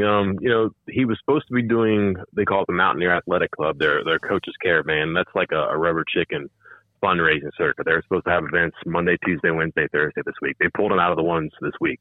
They said he had a scheduling conflict, but the scheduling conflict was, we need you to do anything else but be on the stage. So he did, and he's out of a public eye right now. My understanding from talking to people who have come across him or know him He's really down about this, and I'm sure that, you expect to hear a lot of that stuff too, but very thoughtful person. I'm sure he's stung and embarrassed by this, and that those words that he put out there are probably true. I do not expect him to come out and do anything that is like a sit down, clear my name, like a 60 Minutes or an Oprah Winfrey thing. I don't think you'll see anything like that. This is the guy who, guys, we're still waiting on the news conference celebrating his Hall of Fame induction.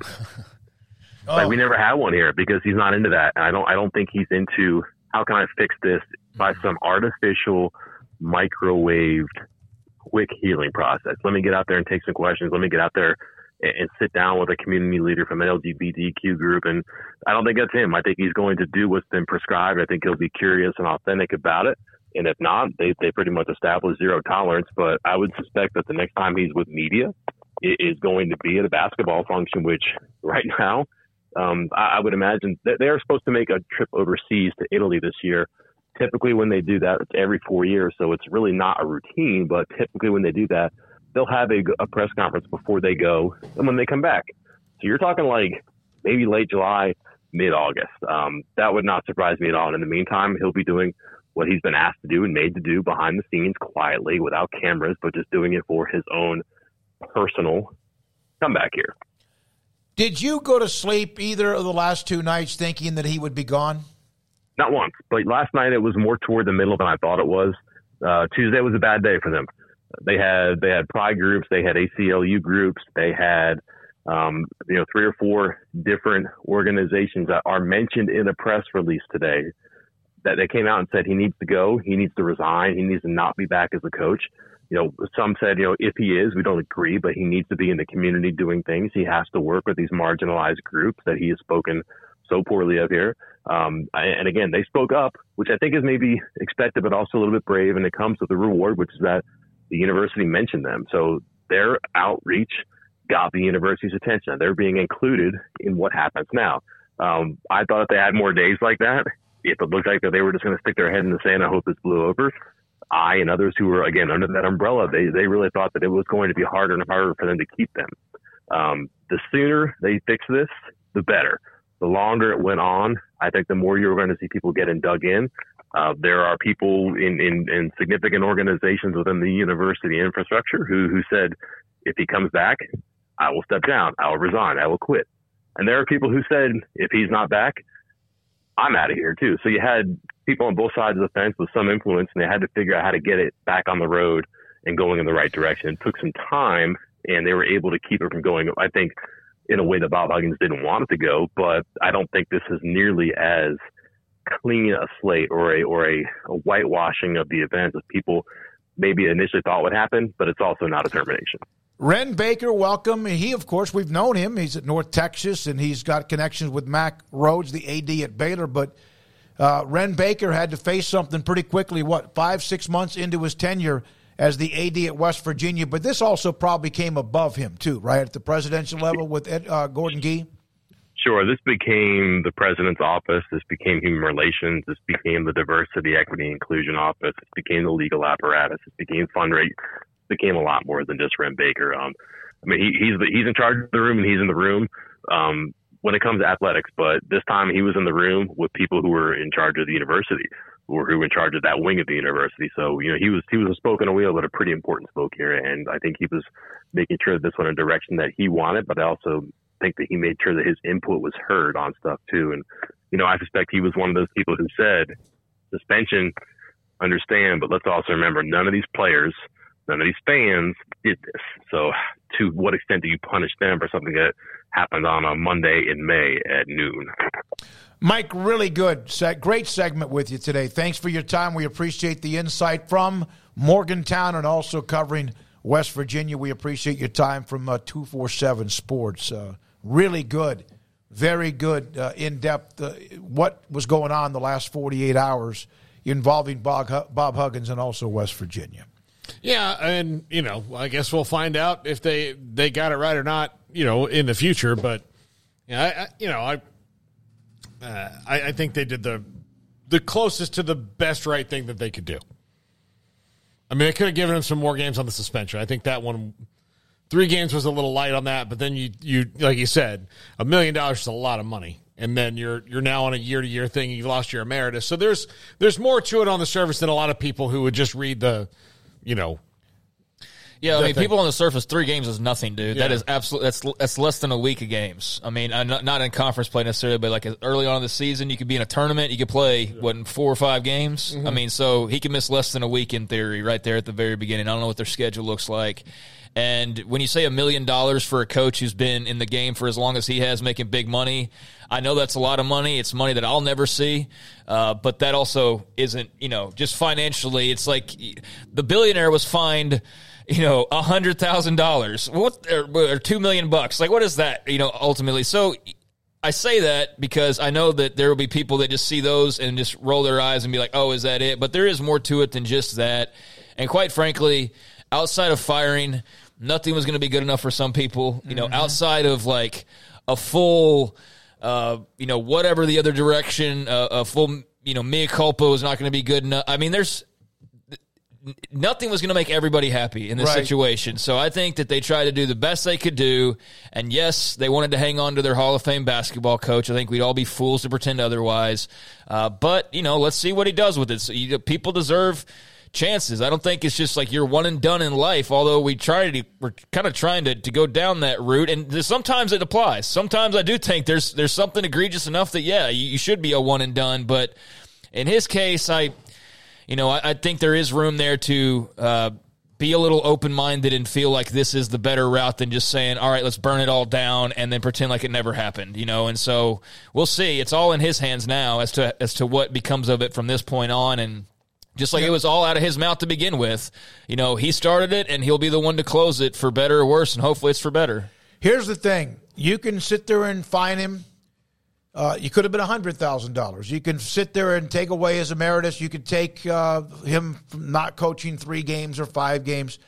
The penalty is what he's dealing with, and a lot of that, it's earned what he's dealing with, but that's the penalty, more than games or dollars or whatever, in my opinion, of what he himself personally is having to deal with. He could be sitting back going, my God, it may not sleep for a few days, and then again, it might just be like, water on a duck's back. I don't think that's the case with Huggins. You don't know, but there's a lot more than just the money, the games, etc. But I in this day and age, not many people survive when things are said the way they were. And Bob Huggins now moves on and tries to do, I guess, educate not only himself, but also perhaps help educate others around him. All right, when we come back, we have the 5 o'clock hour. John Machota, in about 35 minutes or so, covers the Cowboys in the NFL. The schedule being leaked out. We'll have some of that. Paul Catalina's top 5 in a little bit less than an hour. And this is 365 Sports. Riverbend Liquor and Wine, Lakeshore Drive and North 19th Street in Waco, a hidden gem. If you are a fan like me of bourbons and craft bourbons, and I'm not trying to knock the big brands. They're also delicious. They have those there as well. But if you are looking for something that's different, that's maybe local, that's Texas crafted, I'm a big fan of that wherever I go. If I'm in a different state, I like to try what they make there that maybe I can't get. So if you're a fan of locally crafted Texas bourbons, Riverbend Liquor and Wine, you cannot beat it. They're also working on their second location, which means, another spot for more great variety of products that they have there. But I love to go in and just check out what they have. There's always some kind of different brand, some kind of different, flavor of a brand that I like. I've tried a lot of them. I haven't tried them all, but I've tried a lot of them, and I will continue to do that at Riverbend Liquor and Wine, Lakeshore Drive and North 19th Street. Also available on DoorDash, a great speedy drive-through window. The customer service out of this world and easy to find. Lakeshore Drive and North 19th Street behind the bank. It's Jeep season at Allen Samuels in Waco, and the deals on Jeeps are hot. Get a 2023 Jeep Grand Cherokee Limited with $5,500 in total values, or a 2023 Jeep Gladiator Sport with total values up to $5,000. Or if that's not enough, get a 2023 Jeep Compass with 5.9% for 72 months plus $2,000 in total values. Plus $500 bonus cash to first responders. Find the Jeep that's right for you at Allen Samuels in Waco. Waco Custom Marketplace is your hometown grocery store with a full-service butcher shop and bakery. Hi, this is David Smoke. The Butcher Shop can take your customized orders for seafood, pork, and poultry and custom cut your favorite steaks from bacon wrap fillets to T-bone to bone-in ribeyes. Cut specifically the way you want. They have Norwegian salmon fillets, catfish fillets, sliced ham or turkey and lunch meat, variety of cheese available, and several options of sausage links.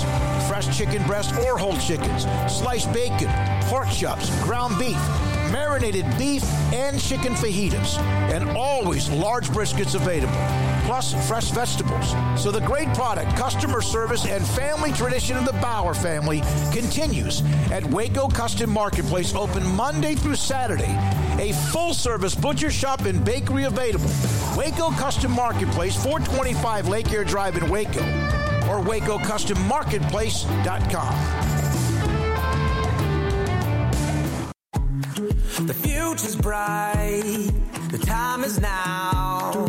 College is what you make it. It's a late-night pizza run and all-nighters coding a new project.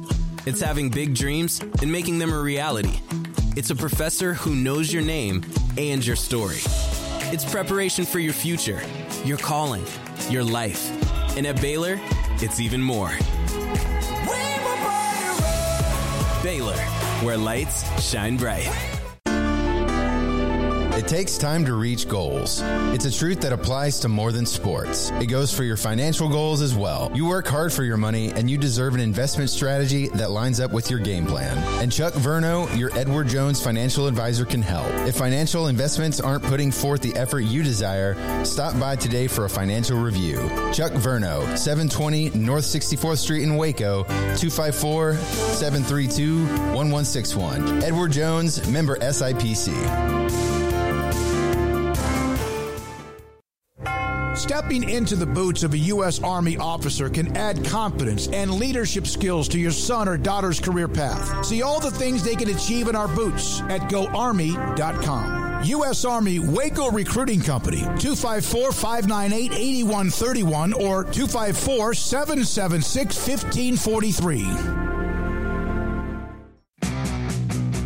This is 365 Sports, powered by Sikkim365.com. Enjoying the show? Hit the like button and subscribe. Here we are, this 5 o'clock hour on the verge of starting. Today we have Emery Winter constantly working on what we have tonight at 10:30 on Sports Ted out on the CW every weeknight at 10:30. Jack McKenzie was here earlier. Garrett Ross runs the mothership. And then also Emery is counting down the number of subscribers. We are closing in on 30,000. You know, the NFL schedule is going to be released on, what is it, in a day or so. And it's tomorrow. Tomorrow. That's a day or so. They've already released some international games. There are 3 games in London in October and 2 games in Germany and Frankfurt. Falcons and Jaguars played twice in London. It wasn't that initially because it was kind of like the crowds were terrible, so you might as well just play a game in London. Well, they're now pretty good with Trevor Lawrence. Shad Khan, their owner, also owns a soccer team over there. There you go. There's a connection. Ravens and Titans, one of the games in London. Dolphins and Chiefs, that's a mega game, a Kansas City game with the Dolphins in November in Frankfurt, and then Colts and Patriots the following week. So there's 5 weeks that they'll be either in London or Germany. Yeah, and all those games are fairly good for the most part. I think that the Dolphins and Chiefs is probably the best one, but Jags and Bills also. Like I don't know. We'll see. I'm always reticent to get too excited about the Jaguars, even though they do appear to be trending in the right direction. Yeah, no, they seem to make big time a step from where they were 2 years ago when they kind of made a run, and then of course last year made a very nice run, won a playoff game. Didn't they beat San Diego? Yeah. Oh, excuse me, the Chargers in L.A. But 2 international games? Yeah. No, one.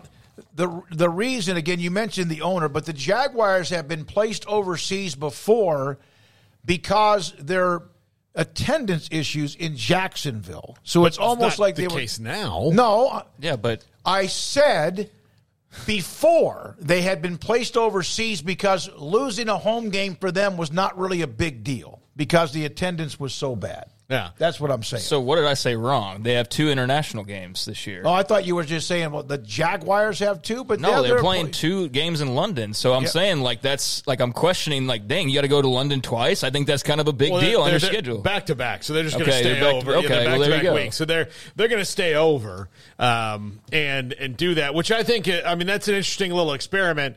One of the things I think is an experiment is that I think the NFL would like to just, as opposed to expanding, they would like to maybe move a team over there. And maybe the Jaguars are that team eventually because Jacksonville's not the, sexiest market that they're in. The logistics of that. I know we're talking about these planes now that are almost like flying homes. But the logistics of that would be, how many games would you play there? If you were, for example, you're in Frankfurt or you're in London, how many games do you play in the United States? And now you're talking about still do it 8 and 9, right? But if a team is actually located there, that means the NFL has to put 6 or 8 other games there to fill their home schedule. Oh, and preseason games too. Yeah. So it's I don't know. I don't know if it's really practical, but I do think that they want to. This might be the test to see, is this something we can really do? But I don't know. London has been hosting NFL games now since 2007, so it's not like it's new. It just seemed like that number. When I heard that number, I was like, wow, that's quite a bit. So 3 in London, 2 of those the Jaguars, as Craig mentioned, 2 games in Germany. Have they been to Tokyo lately?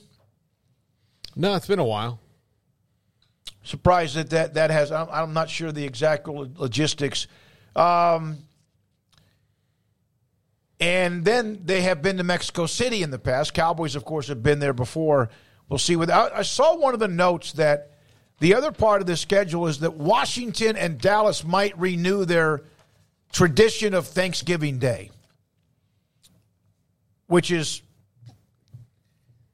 been going on forever, not every year. That they got away from that a little bit, mainly because Washington wasn't very good, but it's still a hell of a rivalry on Thanksgiving Day.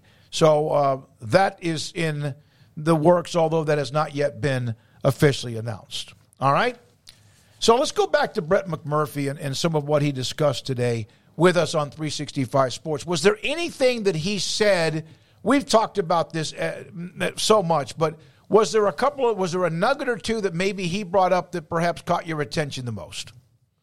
I don't know about the scheduling part was kind of interesting, but again, with the Pac-12, it just kind of goes back to what is their overall end game. He brought up the ACC too. He mentioned the term jumping over the wall, and it's big. They need Clarence Darrow to come back from the dead and argue their way out of the grant of rights. I don't know how that's going to work, but and none of us are here are attorneys, so maybe there's somebody out there who's about to crack the code, and we don't know. But I do think it's. When I asked him about do they, I think the Pac-12 they know the facts, but they don't know the reality of the situation of USC and UCLA.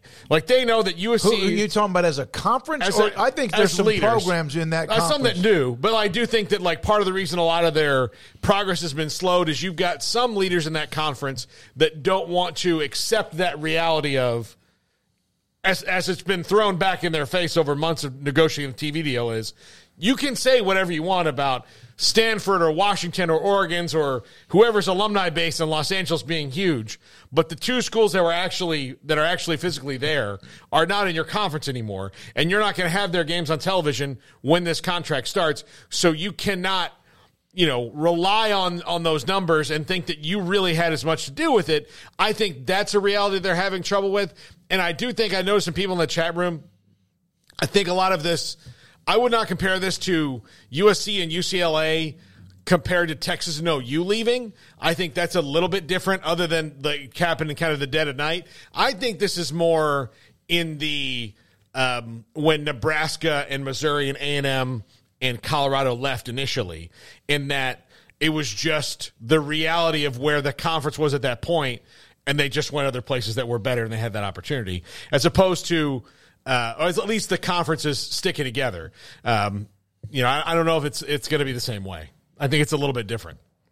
Yeah, nothing that really stood out, really that's all above any of the other things that he said. I mean, I feel like I heard a lot of it or thought about a lot of it or, assumed a lot of it or whatever. So he just kind of was confirming or, in some case, I mean, not all of that was just like, information we were privy to or opinions or whatever. But I think we got a pretty good general idea of what's going on. I think he just really reinforced that. And, it's just all very interesting. Again, just the moving parts and the he said, she said. And, here you got Andrew Marchand saying that, there's been Pac-12 people that you can't really trust because of what they're saying, which is so interesting given the amount of, poo slinging from some people on that side of things about reporting and about who's saying what and about who's putting what messages out there. And it's like, oh, okay, well, here's a mirror, pal. This is a fun invention that you might want to look at every once in a while. But, it's kind of what I thought it was, but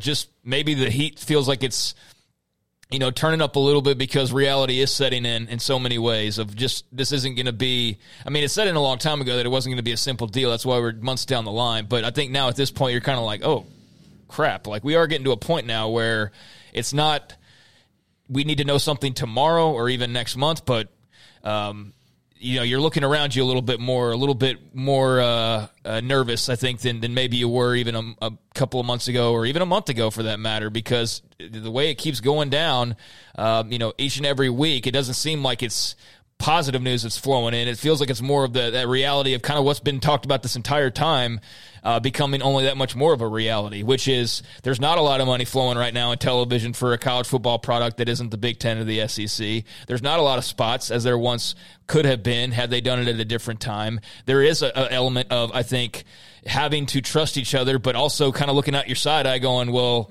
can I trust that person? And there's a lot of other things as well that we've touched on or alluded to. And yeah, that's all adding up to this very interesting story that who knows how much longer it's got to go. They do, and who's up and who's down, and they like Pat McAfee is up, and Marchand, I believe, is the one that brought up the first thing he brought up, or first part of his who's down. He mentioned the Pac-12 for a couple of different reasons. One is that, well, it's yet another week it's gone by, that pretty much Amazon, according to what he was saying, is out. He did mention ESPN, but also said, and you heard Brett McMurphy mention this, is that doesn't mean ESPN's out because they're out, because you never know, they want a low deal and they would give pennies on the dollar. We've said that and heard that on this show for a long, long time, but these guys are really, really good at what they do. Someone asked him about I believe someone asked him about the USA Network, because they've been brought up a little bit in the background. He didn't think, I don't think that's happening. So, and John Kurtz put this up on his feed. One of the issues, or one of the topics brought up by Marchand and also Orand, is that, Kirk Schultz said a lot, and Kirk Schultz fighting for the conference and for his own university.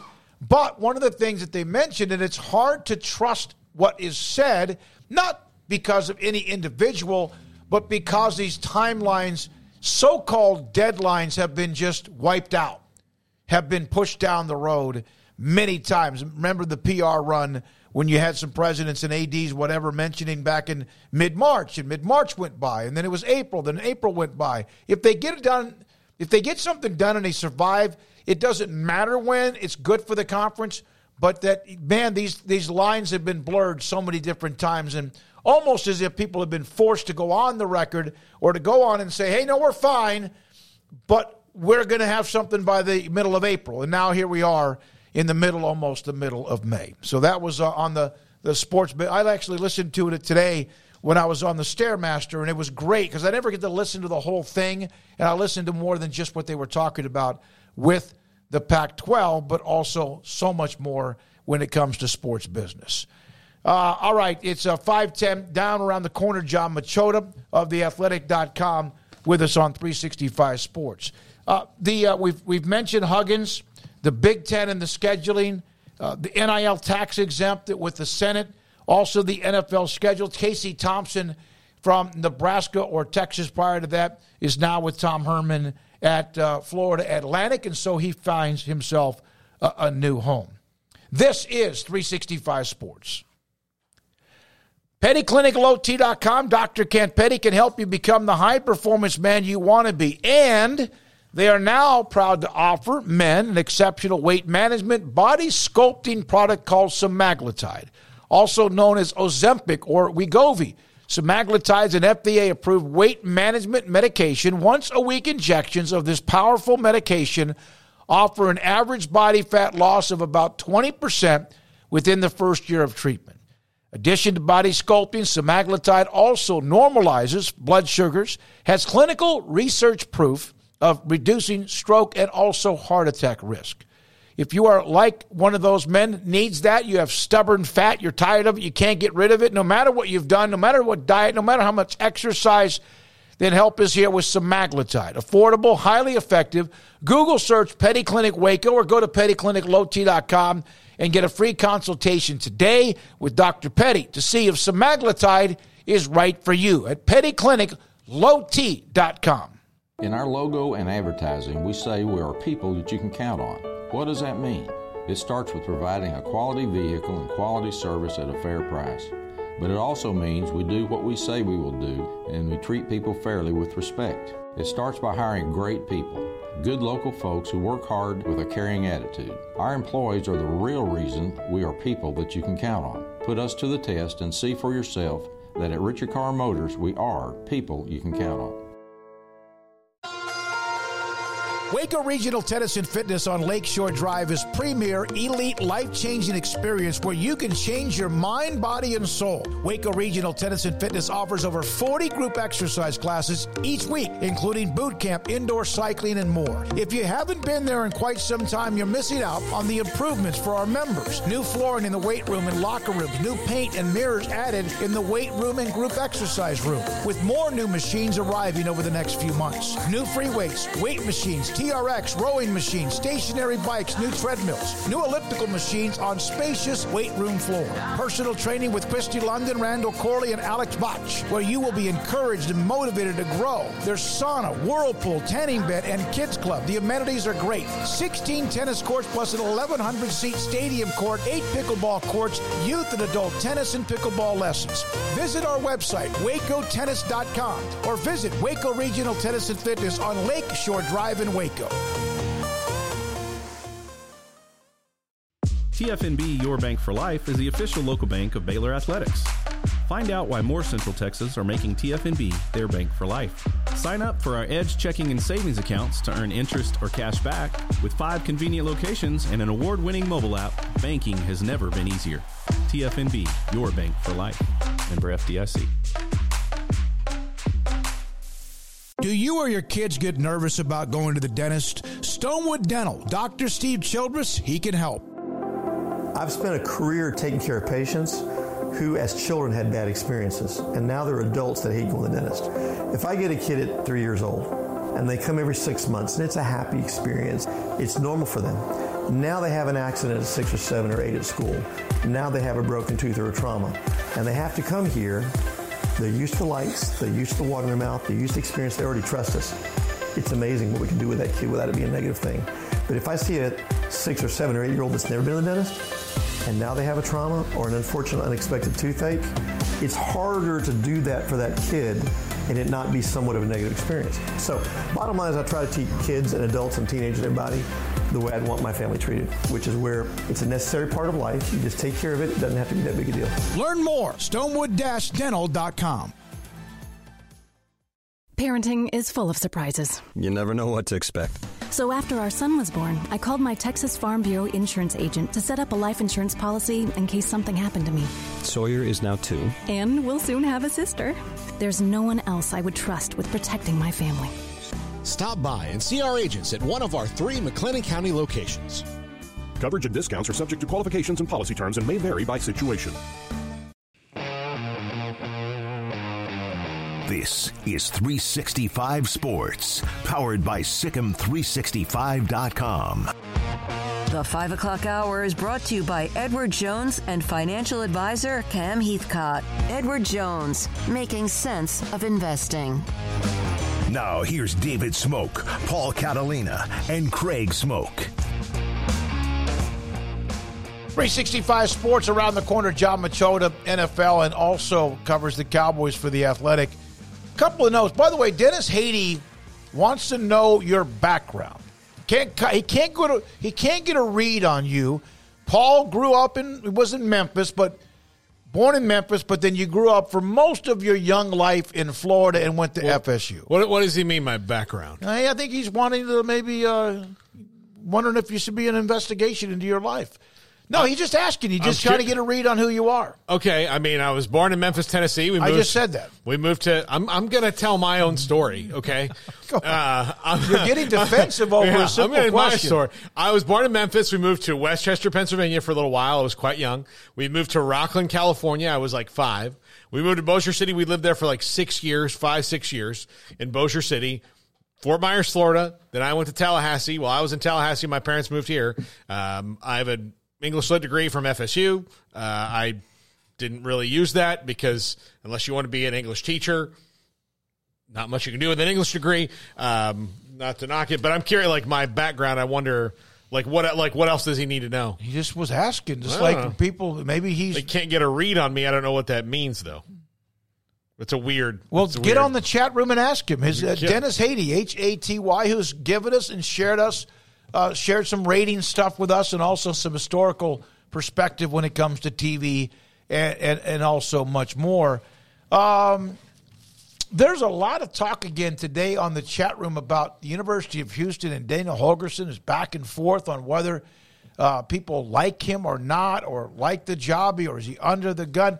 Dana Holgorsen told us live, and he also mentioned this to Sam Conn in an article, he's pretty damn tired of hearing about any hot seat. He said that to us when we interviewed him about a month ago, and so there's a lot of that today. Sometimes these chats can go in a completely different direction at all. And also, Gregory, if you ever cross paths with Paul, I would not even bring up sports. I would either ask him about Fort Myers, Florida, where we are both from, or bourbon. Yeah, I can tell you lots about. I don't know. I haven't been at Fort Myers in a while. I went back for my 10-year reunion, 5 years ago, at Bishop Royal High School, and it was immensely different. Second. Your 10-year reunion? My 20-year reunion. I'm sorry. Thank you, Craig. 5 years ago. Yeah. My 20-year reunion. Good try, Craig. Craig was paying attention. Yeah, my 20-year reunion. I went back. I should have said I've been back essentially just for the 10 and the 20, and not really maybe one other time in between since I moved from Florida, from Tampa, after school for a little while. So it was so different. It was ridiculous. When I was at the airport, I remember a lady saying, "Do you need directions?" And I went, "I grew up here." And then she gave me a look, and then I got lost on the way to the hotel, and I was like, "Oh man, that was." Yeah, Fort Myers used to be kind of a nice, quiet little sleepy town, big right? Now, yeah. Dennis, you are an interesting guy, Mr. Catalina. The FSU guy in Texas is a good dynamic. Had my doubts about you growing up in Florida, as others have forwarded. Well, look, I can tell you, Florida is, and you have family that all lives there. Yeah. Florida is such a bizarre place because there are people who are, I grew up there in my formative years, but I wasn't born there. I don't know if I'll die there. Who knows? But there's not a lot of that there, at least until now. Like, you're starting to see actual native Floridians, but for the longest time, when you were in Florida, nobody's really from there. They just ended up there. So it was weird. And it there was a hard dynamic on what is a real Floridian or whatever. It's a bizarre place. Yeah, that's where my father was born, in Haines City, Florida, and also where he passed away in Largo, Florida. All right, so we mentioned the NFL schedule. John Machota just around the corner. I touched on this yesterday, but we didn't get a chance to really visit with it much. But one of the things that has changed over the years, and I guess I haven't paid much attention to it, but I did notice this, especially the last year. If an AFC team played an AFC team, unless it was on Sunday night or Monday night or Thursday night football, that game was going to be on NBC. They owned the rights to the games in the AFC. If it was an NFC versus NFC game, unless it was Thursday, Sunday, or Monday night, that was going to be on Fox. That was, of course, back in the day That would have been before it was on Fox. Let's see, CBS, I guess, had the games. Was that right? Yeah, CBS had the NFC and NBC had the AFC. Yes. And then when Fox came along, NBC was gone for a little while before they came back with Sunday night. And Fox took over the NFC. And CBS got the AFC. So I remember that. So wait a minute. Who's Fox back in time? But it's not happening anymore. They have just crossed over. It's almost, if you think about it, how much you watch the NFL draft, if you watched ESPN, ABC, or even the NFL Network or whoever, is that there were people crossing over. Daniel Jeremiah from the NFL Network was on ESPN. Mel Kiper was on the NFL Network. You never would have seen that back in the day. Is that because they're sharing talent to cut some costs, or because the more knowledge and insight you have of people who could join your show, the better the product? I think it's the better the product. And I think some people are just independent contractors. They do, kind of hit and run stuff. But as far as the AFC and NFC, over the last 5 or 6 years, it's been like a draft where, Fox is going to get a good AFC game, every so often.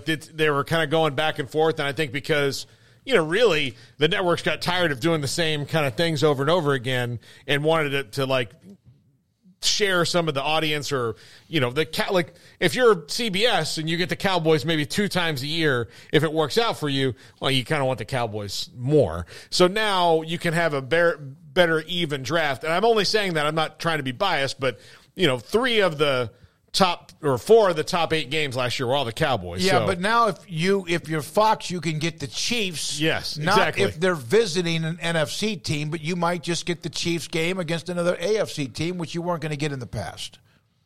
Yeah, I mean, you got some of those, didn't you? Like if the Cowboys were hosting the Chiefs, that would never be on Fox? No, the way it worked for the longest of time, and maybe in the last couple of years it's changed. If an AFC team visited an NFC team and it was a Sunday game, it was going to be on NBC. If a NFC team visited an AFC team on Sunday, it was going to be on Fox. The visiting team would get the network based on who they were connected with. So here, to put it simply, because the Cowboys on Thanksgiving Day, even on Thanksgiving Day, if they were to play the Jets or the Bengals or the Patriots, that game CBS would have been on CBS. Yeah, I'm sorry, CBS, who gets the AFC. Because that way the CBS broadcasters can go and do a game in a city they're not doing it. So that's how they would trade off. So if the AFC team is the road team, then CBS would get it.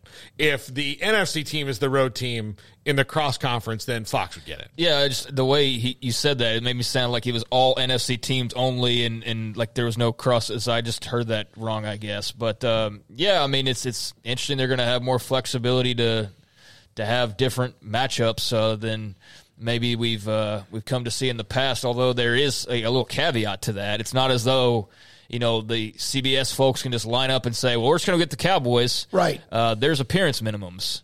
They have to show certain teams a number of times. So guess what? CBS is going to show AFC teams probably they are going to have more written in as far as the minimum number of times to see certain teams. So I think it'll all balance out to pretty much close probably to what it is right now, where Fox is more heavy NFC and what I forget all the networks are on now. CBS has the AFC. Yeah, CBS is still heavier AFC, but yeah, there's going to be more crossover. I think that's cool rather than having it almost feel like a line drawn in the sand where you're on this side and you're on this side, and that's the way it is. There's going to be more of crossing those lines, so I think that'll be good. Just that we talk about it with college football all the time. What do they want? They want the best games, right? So the best games, whether they're AFC or NFC, I'm sure that's what the networks are interested in. And speaking of that, Peter King in his column Monday morning, with the AFC now, and it flows. It changes. The NFC for the longest of time was just without question the dominant conference.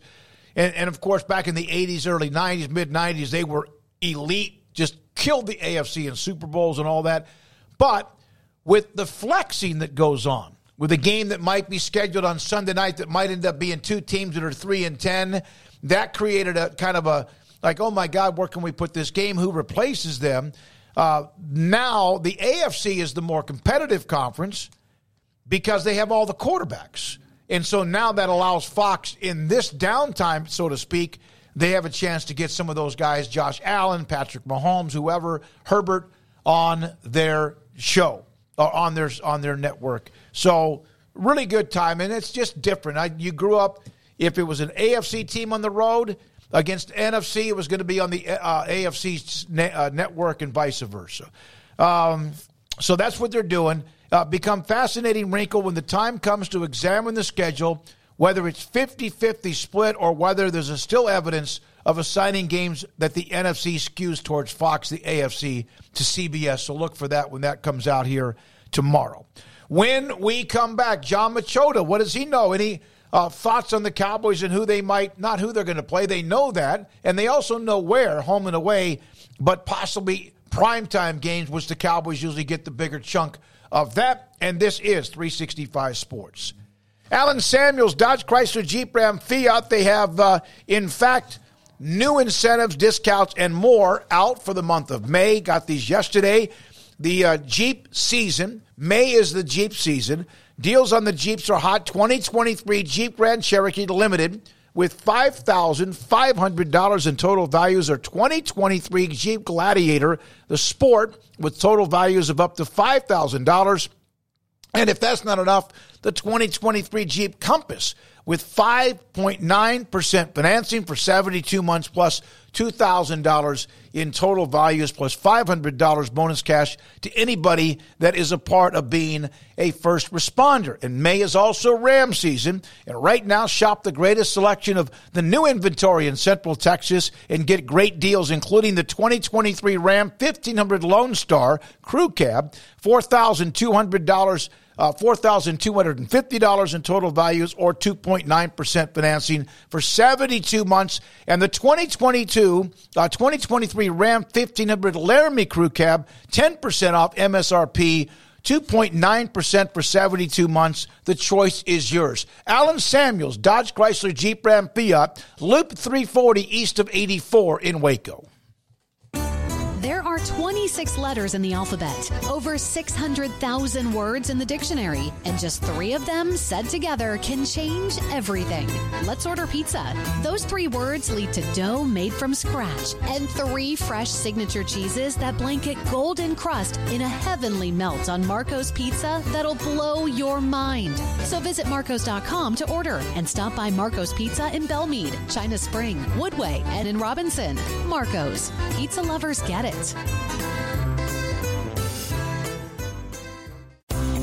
At Ideal MRI, we feel blessed to be a part of the Waco community. We're a small family business right here in Central Texas, and our goal is to bring down the cost of healthcare while maintaining high quality. At times like this, the cost of healthcare has never been more important, and unfortunately, significant illnesses and injuries still occur. That's why Ideal MRI is open and here to serve you through the difficult time. We offer premium MRIs just like a hospital with state-of-the-art technology and specialists, but you'll pay less.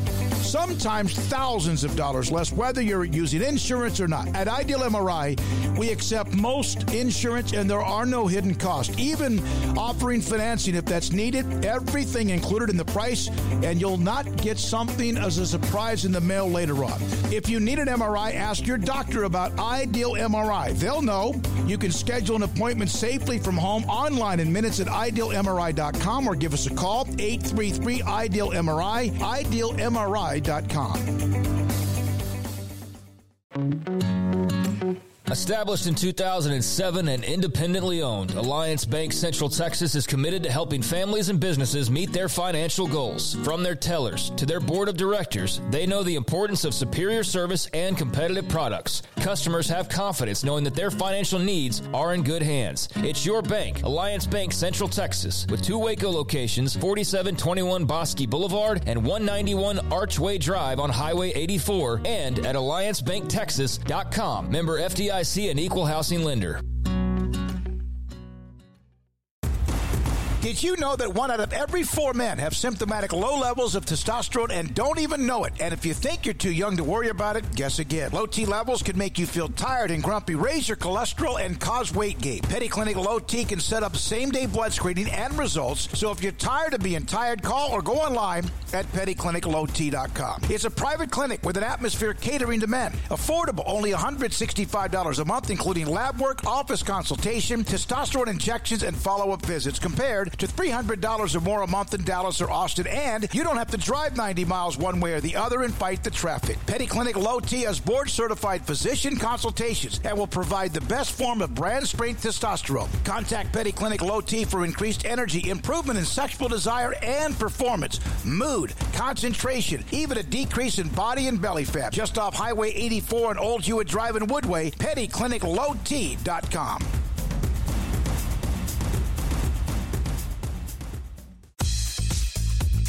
Baylor Scott & White Southwest Sports Medicine and Orthopedics, the team physicians for Baylor Athletics, diagnosing and treating all sports-related injuries, including concussions. These specialists also provide orthopedic services for athletes and non-athletes alike, whether it's knee or shoulder pain, a wrist injury, orthopedic spine care, and even an arthritis and total joint clinic. Trust the doctors Baylor Athletics trust. Baylor Scott & White Southwest Sports Medicine and Orthopedics wants to get you back in the game.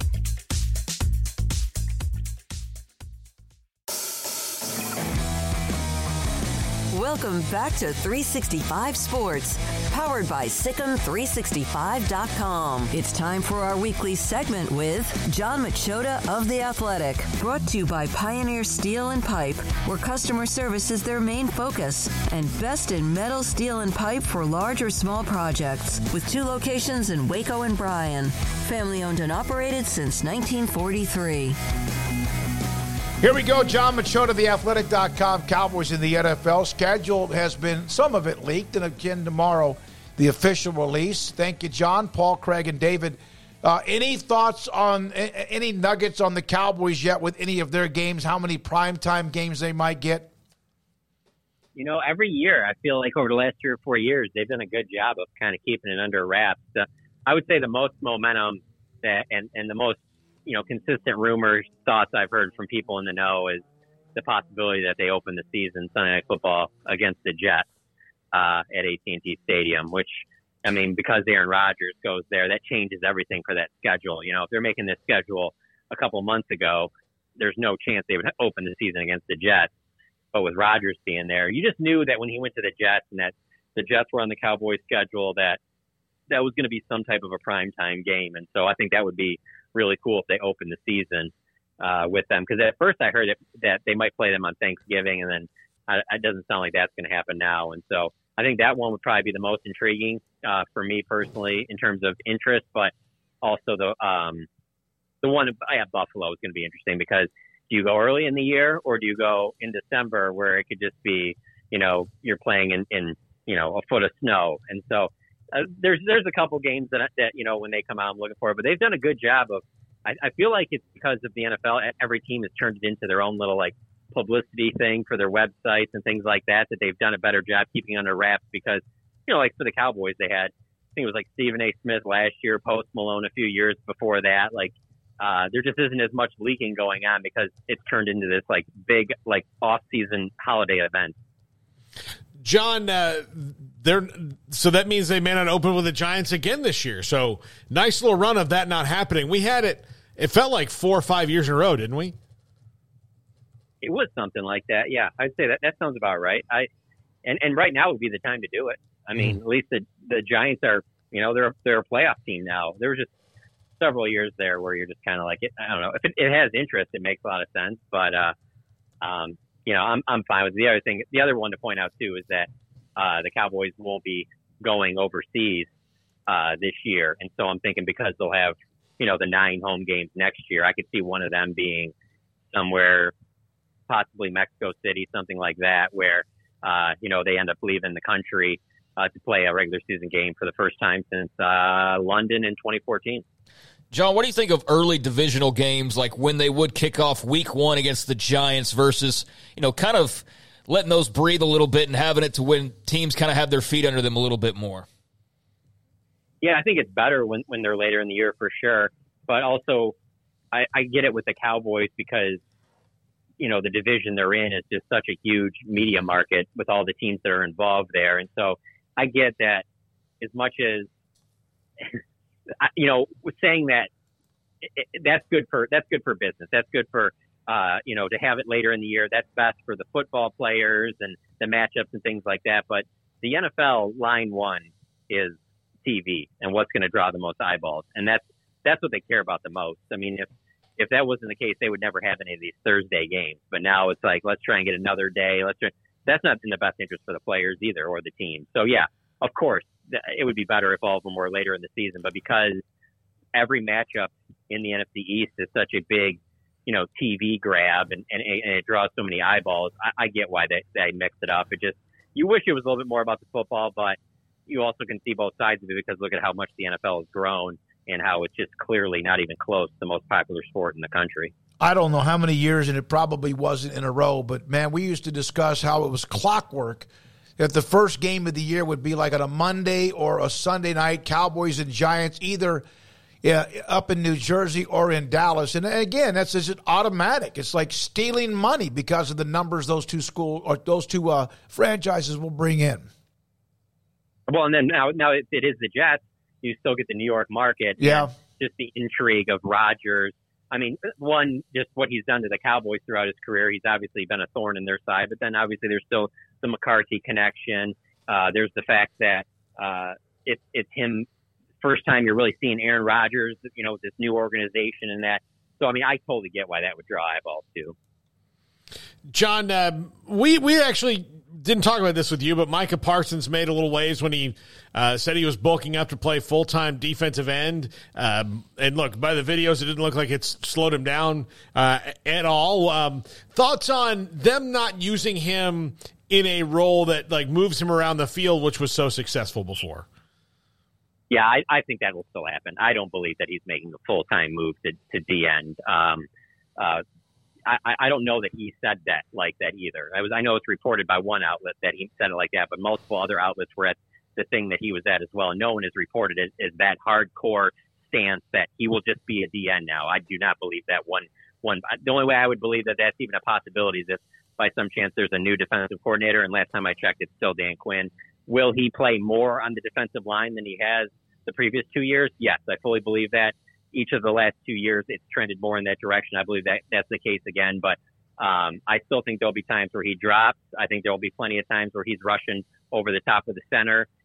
They will not just be like, you're our right defensive end. You stay out there, and there you go. That would be just – I think that would mismanage his talent, to be honest with you. And I think one of his greatest strengths is versatility. So I do not believe that even him adding bulk means he's going to be he's right defensive end. DeMarcus Lawrence is left defensive end. Here we go. I don't see that happening. I don't think that that's what they want to do. But the days of him playing as much linebacker as he did, especially his rookie year, yeah, those are gone now. But he's at his best rushing the passer, and they're going to put him in position to again be one of the league leaders in sacks, and that should be where he is utilized. Other than those who were drafted, I guess, on the first or second day, and, of course, Deuce Vaughn got a lot of attention, the trades that got a lot of attention, and some of them seem to be really, really just really efficient and very good. Is there somebody the Cowboys have added to their roster in the offseason that you think might be a kind of a unique sleeper-type fun story? Well, I'll say this. Some of the guys that they signed after the draft or added after the draft, agreed to terms with, whatever you want to say. This TJ Bass, kid out of Oregon, who was a guard there. I think Dane Brugler had him as the fifth or sixth round grade and ranked him in the top 15 amongst guards in the draft. He just didn't get drafted. With this team, it's going to be an open competition at left guard. And I just think that if he plays well enough, you could get a guy that you didn't even draft, who could end up getting starting time. And the guy I think of in that kind of similarly was Ron Leary, because Ron Leary, during all the testing that before leading up to that draft, he had what, doctors told him was basically a degenerative knee condition. And so he wasn't going to have a very long NFL career. But if he didn't have that, he was obviously going to be drafted. And he comes to the Cowboys, and those couple of years Ron Leary was over, I would say those are probably the two of the best years at the offensive line that the Cowboys have had for the last decade. And so, It doesn't just because, you use a lot of first-round picks in the offensive line doesn't mean that's the only way you can get it done. That's one guy that certainly stands out to me. Vaughn's the other one, only because, obviously there's a great story, but there's also the sense of, like, for me, I want to see them use some of these smaller guys with speed because we just haven't really seen it very much. There was that time when they had Tavon Austin, and then we heard a lot last year about how they were going to utilize more of Turpin in the offense, and you never really saw it. And then now you add Brandon Cooks, who's a smaller receiver, and now you have Deuce Vaughn, and there's still the talk of getting Turpin more involved in the offense. And it's kind of one of those things where it's just like, man, if you guys are going to use all these smaller, speedy guys, like I can't wait. Looking forward to see it. I can't imagine it right now because I just haven't seen the Cowboys do that. And also, even when Mike McCarthy was in Green Bay, they really didn't do that. They had Randall Cobb, but outside of Randall Cobb, those 13 years, Mike McCarthy was in Green Bay. It was a lot of those bigger receivers. So those are some of the things I'm intrigued about going into training camp. Like, how much is this offense going to change? How are you going to get some of these smaller guys, the ball, which I would think would be near the line of scrimmage? So, some of those things like that. And then the other part, too, is also, that fourth, fifth wide receiver spot. It should be Jalen Tolbert. You think Cavante Turpin, but, they got some guys like Simi Fehoko and Dennis Houston, and they added another 4 undrafted guys. And you just never know about that last receiver spot because the top 3 are set. But after that, there's a lot of open competition there. John, the little guy, super athletic, jackknife player has been seemingly an obsession of the Joneses going back a couple coaches now and just has never come to fruition, really.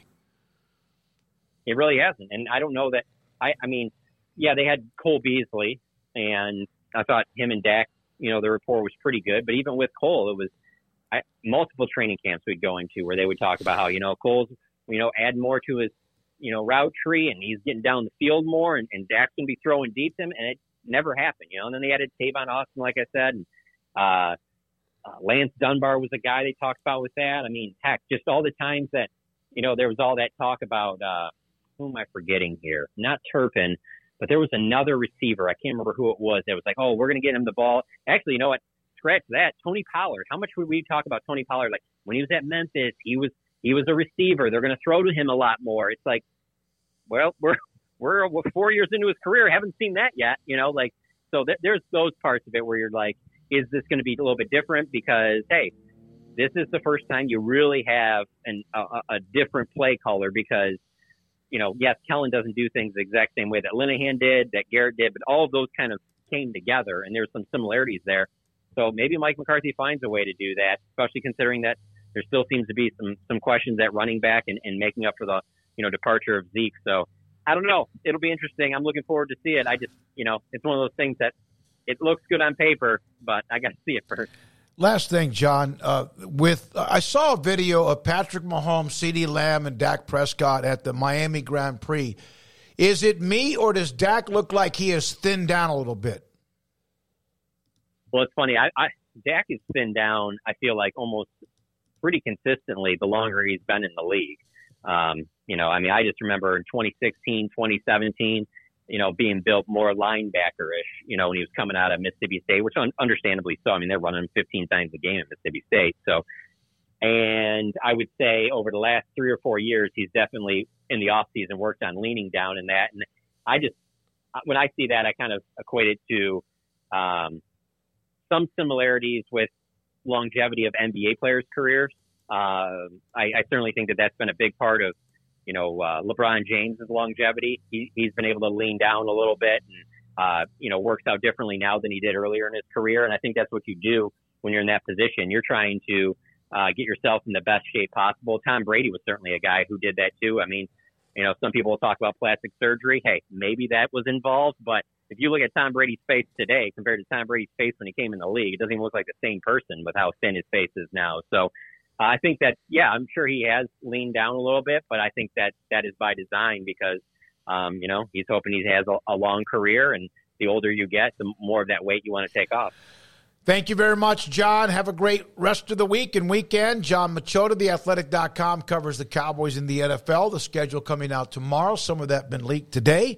His thoughts about that and also the Cowboys roster personnel, and they end as they continue into the offseason. When we come back, Paul Catalina, Craig Smoke, David Smoke, we have Paul Catalina's top 5 And this is 365 Sports.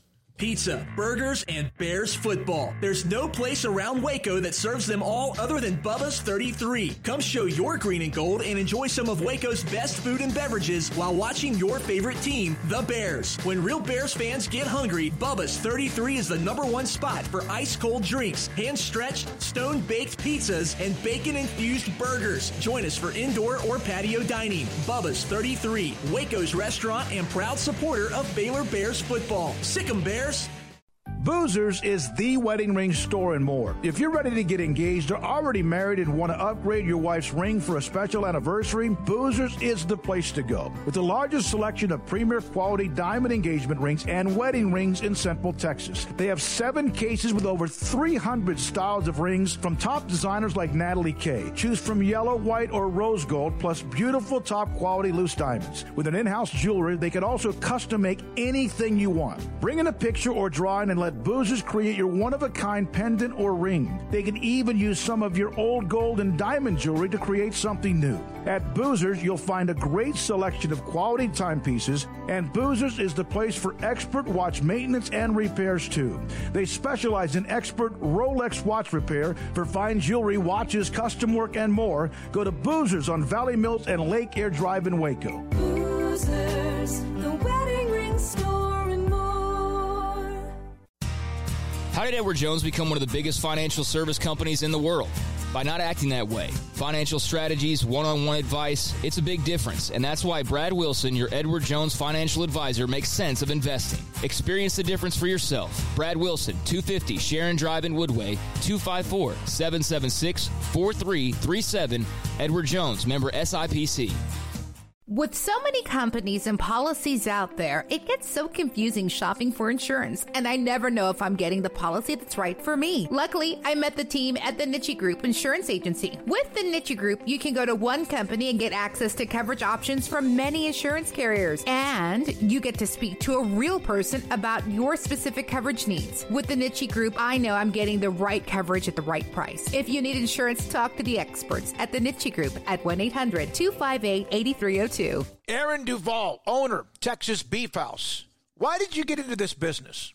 We kind of were born into it, and it's been for several generations. Our family's been in the beef business, the ranching business, and we've specifically got into the beef business back in about 2015 when me and my son decided to form Texas Beef House and sell directly to the public. Aaron, everyone knows about Wagyu and how elite that is when it comes to beef. What separates you from anyone else that may do this in this type profession? We selected out Wagyu mainly because it's such a quality beef, and it's consistent. Some beef, some breeds, you may have, a good animal every now and then, but Wagyu produces really consistently good beef every time. Where is the best beef in Texas? Your house. When you order from Texas Beef House, unleash the flavor of Texas-raised Wagyu. From our pasture to your plate, TexasBeefHouse.com. It's time for Paul Catalina's Top 5, brought to you by Texas Beef House. Where's the best beef in Texas? Your house when you order from Texas Beef House. Unleash the flavor of Texas-raised Wagyu. From our pasture to your plate, TexasBeefHouse.com. Top 5 college football overs. Craig and I talked about some of these win totals on Friday. And look, I'm not telling you to bet these, but I'm saying that I think these teams are going to go over the win totals. And I got the aggregates from VegasInsider.com, so they have them all. So this is the average of what everybody did across. So number 5, I'm taking Michigan over 9.5 wins. This is a team that returns its quarterback in J.J. McCarthy, and the schedule is pretty easy. Look, they start out, the first 4 games are East Carolina, UNLV, Bowling Green, and Rutgers. Then they go to Nebraska and Minnesota, which will be tougher than the first 4. But really? But I think there's a talent gap there. Better watch out talking that trash. Matt Rule's there now. Yeah. That's your buddy. You have to actually hear from him. He has not sent me tickets yet, so until he does. Indiana at Michigan State, Purdue with a new coach, Penn State, Maryland, and Ohio State. Now, that last 4 stretch is tough. It's going to be tougher. Even Purdue with a new coach and Hudson Card and all that. But Penn State at Maryland, at Ohio, or at home for Ohio State, that's a tough stretch. But I'm still going that this team is going to be at 10 wins almost pretty easily, in my opinion. Yeah, I mean, I think they're actually above 9.5 some other places. So what does that tell you?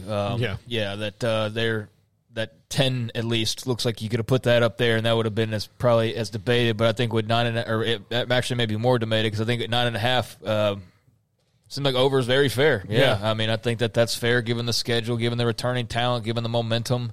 Like Corum's coming back, Donovan Edwards coming back. Corum, we need to see how healthy he is, but they should have a running back available, or 5, to be able to pick up what any slack he's not able to pick up maybe right away. I don't know. I haven't seen an update on him in a while. I know he's progressing, but I just don't know. Like, it's like a Cam Rising thing. Is he available right away? But early in the season, they should be fine.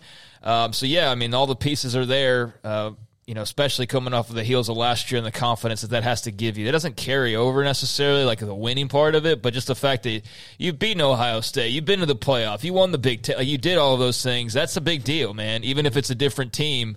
But there's a lot of those team members that are back, as you said. So, I think that they're set up very well. I think it also means something for even a guy who is supremely confident like Jim Harbaugh, because he lives on Jim Harbaugh planet and no one else's. Right. I think it's important for him and the coaching staff to have done this a couple of times and know that it's not just how do we do that this time? It's not a fluke anymore. Number 4, Kentucky.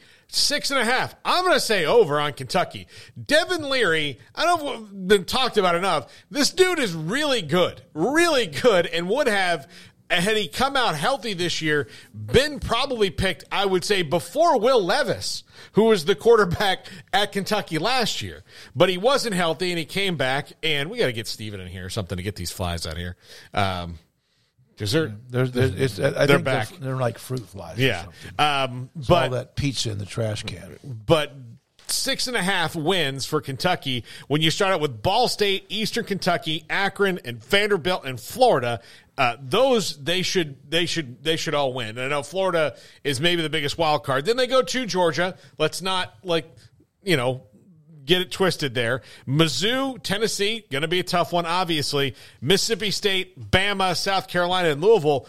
There's 7 wins in there to me, guys, especially when you have Devin Leary at quarterback, who I think is going to be and I liked Will Levis. I think Will Levis is probably going to have, in my opinion, a good NFL career. But I think Devin Leary is actually an upgrade. They're going to play defense because of Stoops. They're going to run the ball well, but now they have somebody they can, again, toss it around the neighborhood, and then, I mean, it's just they're in a nice mode right now. They're kind of humming along, and I think 7+ wins, 7-8 wins is not too far fetched by any means.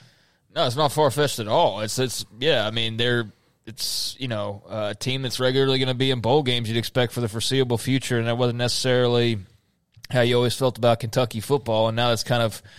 Bottom line for them is, they're going to be good enough to win a few games and make a bowl, but to what extent can they build upon that? So, at 6.5, I think that's an interesting number, but I'll be somebody that joins you in going over there based on the schedule and the big pickup at quarterback, as you mentioned. I mean, you don't do that to barely make a bowl game.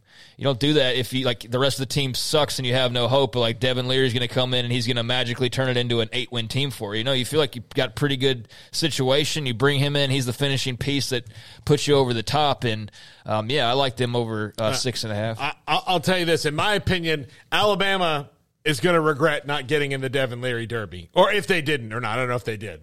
But I mean, they should start off 4-0. Yeah.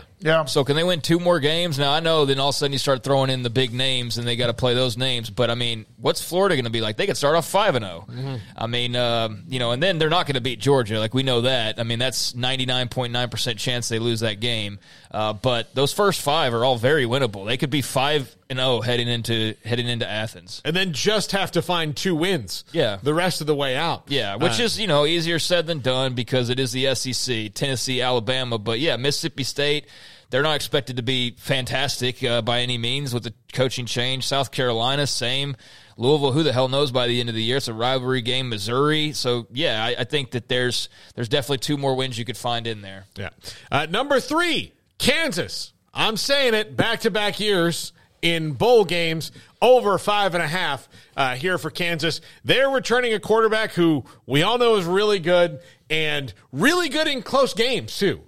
Jalen Daniels is. I think that is, to me, because Kansas is going to have to ride that down the line. Now, their schedule is probably tougher, especially for them, than anybody else. Look, their second game is Illinois. Brett Bielema, I don't think is going to slow down anywhere, like not a lot, although they did. Illinois lost their quarterback. They lost their running back. They lost Devin Witherspoon. They lost some guys. So Bielema's going to have to build that up, but that game's a lot more of a toss-up. It would have been in Illinois coming off a bowl year, and Kansas in most years. Nevada, they have BYU is going to be tough, and of course they get in the Big 12 schedule. But I just think the way that they navigated it last year, that they're going to find a way to 6 wins. I really do. And what Lance Leipold is doing there, I don't like if it's over 5.5 to me means 6. Could they get to 7? Yeah, I don't want to go too much past that in my confidence. I think it's great that KU and Kansas State have their coaches under contract for extensions, for big money. And obviously that doesn't mean that they still can't be looked at with others' wandering eyes, but I think that's pretty cool that they're both pretty solid with what they have with Leipold and also Kleiman. Well, the good news for Kansas, though, is the 2 jobs you would have said that Leipold would really fit well are Nebraska and Wisconsin. Well, they just spent big money on new coaches of their own. So. But those are the ones that were open. Yeah, too. Yeah. We didn't go and say, like, the ones that have people, planted there because that could change overnight. But you're right. I mean, it was a good sign that, he made the commitment that he did and didn't end up, moving on after getting them to a spot where you kind of feel like the wheels are finally in motion. So I think, coming off of last year and Jalen Daniels back and, Devin Neal back and, many others as well, that should be bare minimum 5.5. Well, yeah, I say over here. I think, especially the newcomers, we just treat them like they're just walking in like they've already been in the Big 12 for years. Like somebody's going to have to adjust. Mm-hmm. Like I don't know if it's going to be Cincinnati. I know BYU's played this all-star schedule or, it's close to it, a tough schedule for a while, and so they're used to it and feel like there won't be as much of an adjustment maybe as some of the others. I don't know, but I mean, I don't expect all of them to come in just guns blazing. And so you play, UCF, BYU. Maybe there's a couple of games you can get, but yeah, within the Big 12, I think there's a couple that they can get as well. They do play Oklahoma and Texas, but they got Oklahoma at home there. Who knows what the Sooners look like at that point? I mean, so yeah, I definitely am going over 5.5 for KU. I wouldn't go like 7, 8 and go crazy, but yeah, can they win 6 games? Yeah, absolutely. They were not a fluke. It wasn't like they just happened to be like bounce into a couple of wins. They have the quarterback. They're tough. Well, that doesn't mean they're going to go 9-3 or 4, but it was done and it's being built very methodically by Leipold. And they pushed a lot of teams to the limit last year, too. Even in games that may have been lost by 10 or so points, they did push those teams to the limit last year. Number 2, and this one's obvious, Georgia over 11.5. This team is going to finish with 12 wins. Now, are they going to finish with all the wins? No, but between the SEC title game and an inevitable playoff appearance, in my opinion, Georgia over 11.5. And I know that's like it's a hard one to swallow, but this is their schedule, and I will rattle. Is this before the SEC championship game? 12 wins. No, I mean, I don't know, maybe. I mean, that would still get them to that, but if you throw that in there, look, if you throw that in there, then yeah, hell yeah. I mean, you're basically, if this is regular season only, it's more interesting because with 2 postseason games probably, then yeah, they're definitely over maybe 11. 3, right? So, UT Martin, Ball State, South Carolina, UAB, Auburn, Kentucky, Vandy, Florida, Mizzou, Ole Miss, Tennessee, and Georgia Tech. And only Tennessee on that schedule, to me, is one that can... Where do they play South Carolina? I know that they're at home. Okay. South Carolina's. I mean, I know, there's but split it's opinions like, on them. I know, but if they were hot at the end of the year, dangerous. I'm not saying for Georgia, but just curious. Okay. Yeah, I mean, week 3 in Athens, I don't really buy their chances all that much right there. But yeah, I understand. There's you're trying to just look for who could pop up. I mean, at Tennessee the next to last week, I don't think it's just necessarily chalk it up as an automatic because we don't know at that point what anybody looks like. But yeah, I mean, for the most part. Outside of that game, you're not really worried about any others. I think Auburn on the road, just with, the change there, I don't think they'll have the talent ready at that point in time. It's going to take a little while for Hugh Freeze to get all set up and squared away. But I'm interested in that game just to see what that even looks like. But, yeah, I mean, outside of the Tennessee road game in mid-November, there's not a lot to really sweat over. Missouri almost beat them. So there's somebody on there that we don't think about that somehow it's just the way it is. Some of the most unbelievable teams ever had, sweated out. So somebody will, plus maybe a Tennessee or Auburn. But, yeah, they're just rolling right into that season. Yeah. And number 1, Notre Dame, over 8.5. I say this, and look, their schedule is, it's actually not the toughest Notre Dame schedule that they've ever had. But I say this because of my supreme faith in Sam Hartman and the fact that putting him on this roster with a defense that's going to be a year better under Marcus Freeman, and even though they lost some skilled players, I don't think they're going to miss a lot of those guys. I think they actually have some quality depth. They can, look, the toughest games on the schedule, Clemson, USC, and Ohio State. That's tough. But if you even lose all those 3 and win the rest, you are 9-3, and you're hitting the over. Marshall. Yeah, well, was Sam Hartman in that game? He was not. I know, but they did lose to Marshall. Was Sam Hartman in that game? He was not. Yeah, there was also 10 other games after that we saw a bit more, and Marcus Freeman got his feet underneath him a little bit by the end of the year.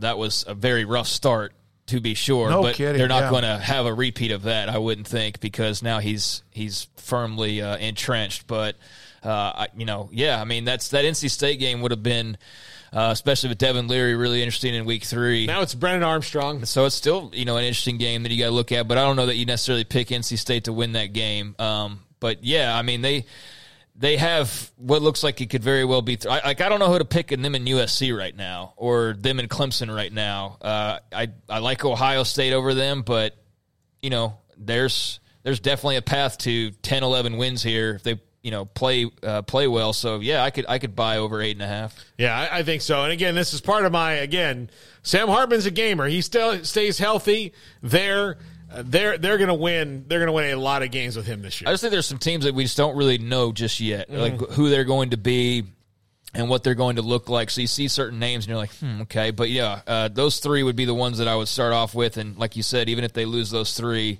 that's still 9-3. So I like their chances a lot. And then you add in a bowl game, of course, and yeah, that seems like a good safe bet. Well, good for hopefully everything works out for Marcus Freeman, because you're right, man. What a rocky start. You know how many people were like, did we do this right? And then they ended up kind of digging themselves out of that hole. Garrett, thank you very much.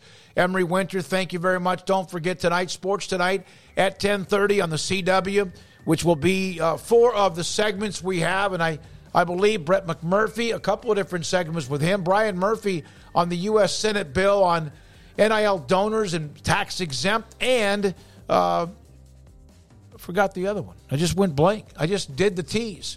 All right, that's tonight at 10:30 right here on the CW. Thanks, Garrett, Emery, Craig, Paul. I'm David Smoke. Thanks to all of you in the chat room, the text line, our sponsors. Good night, 365 Sports.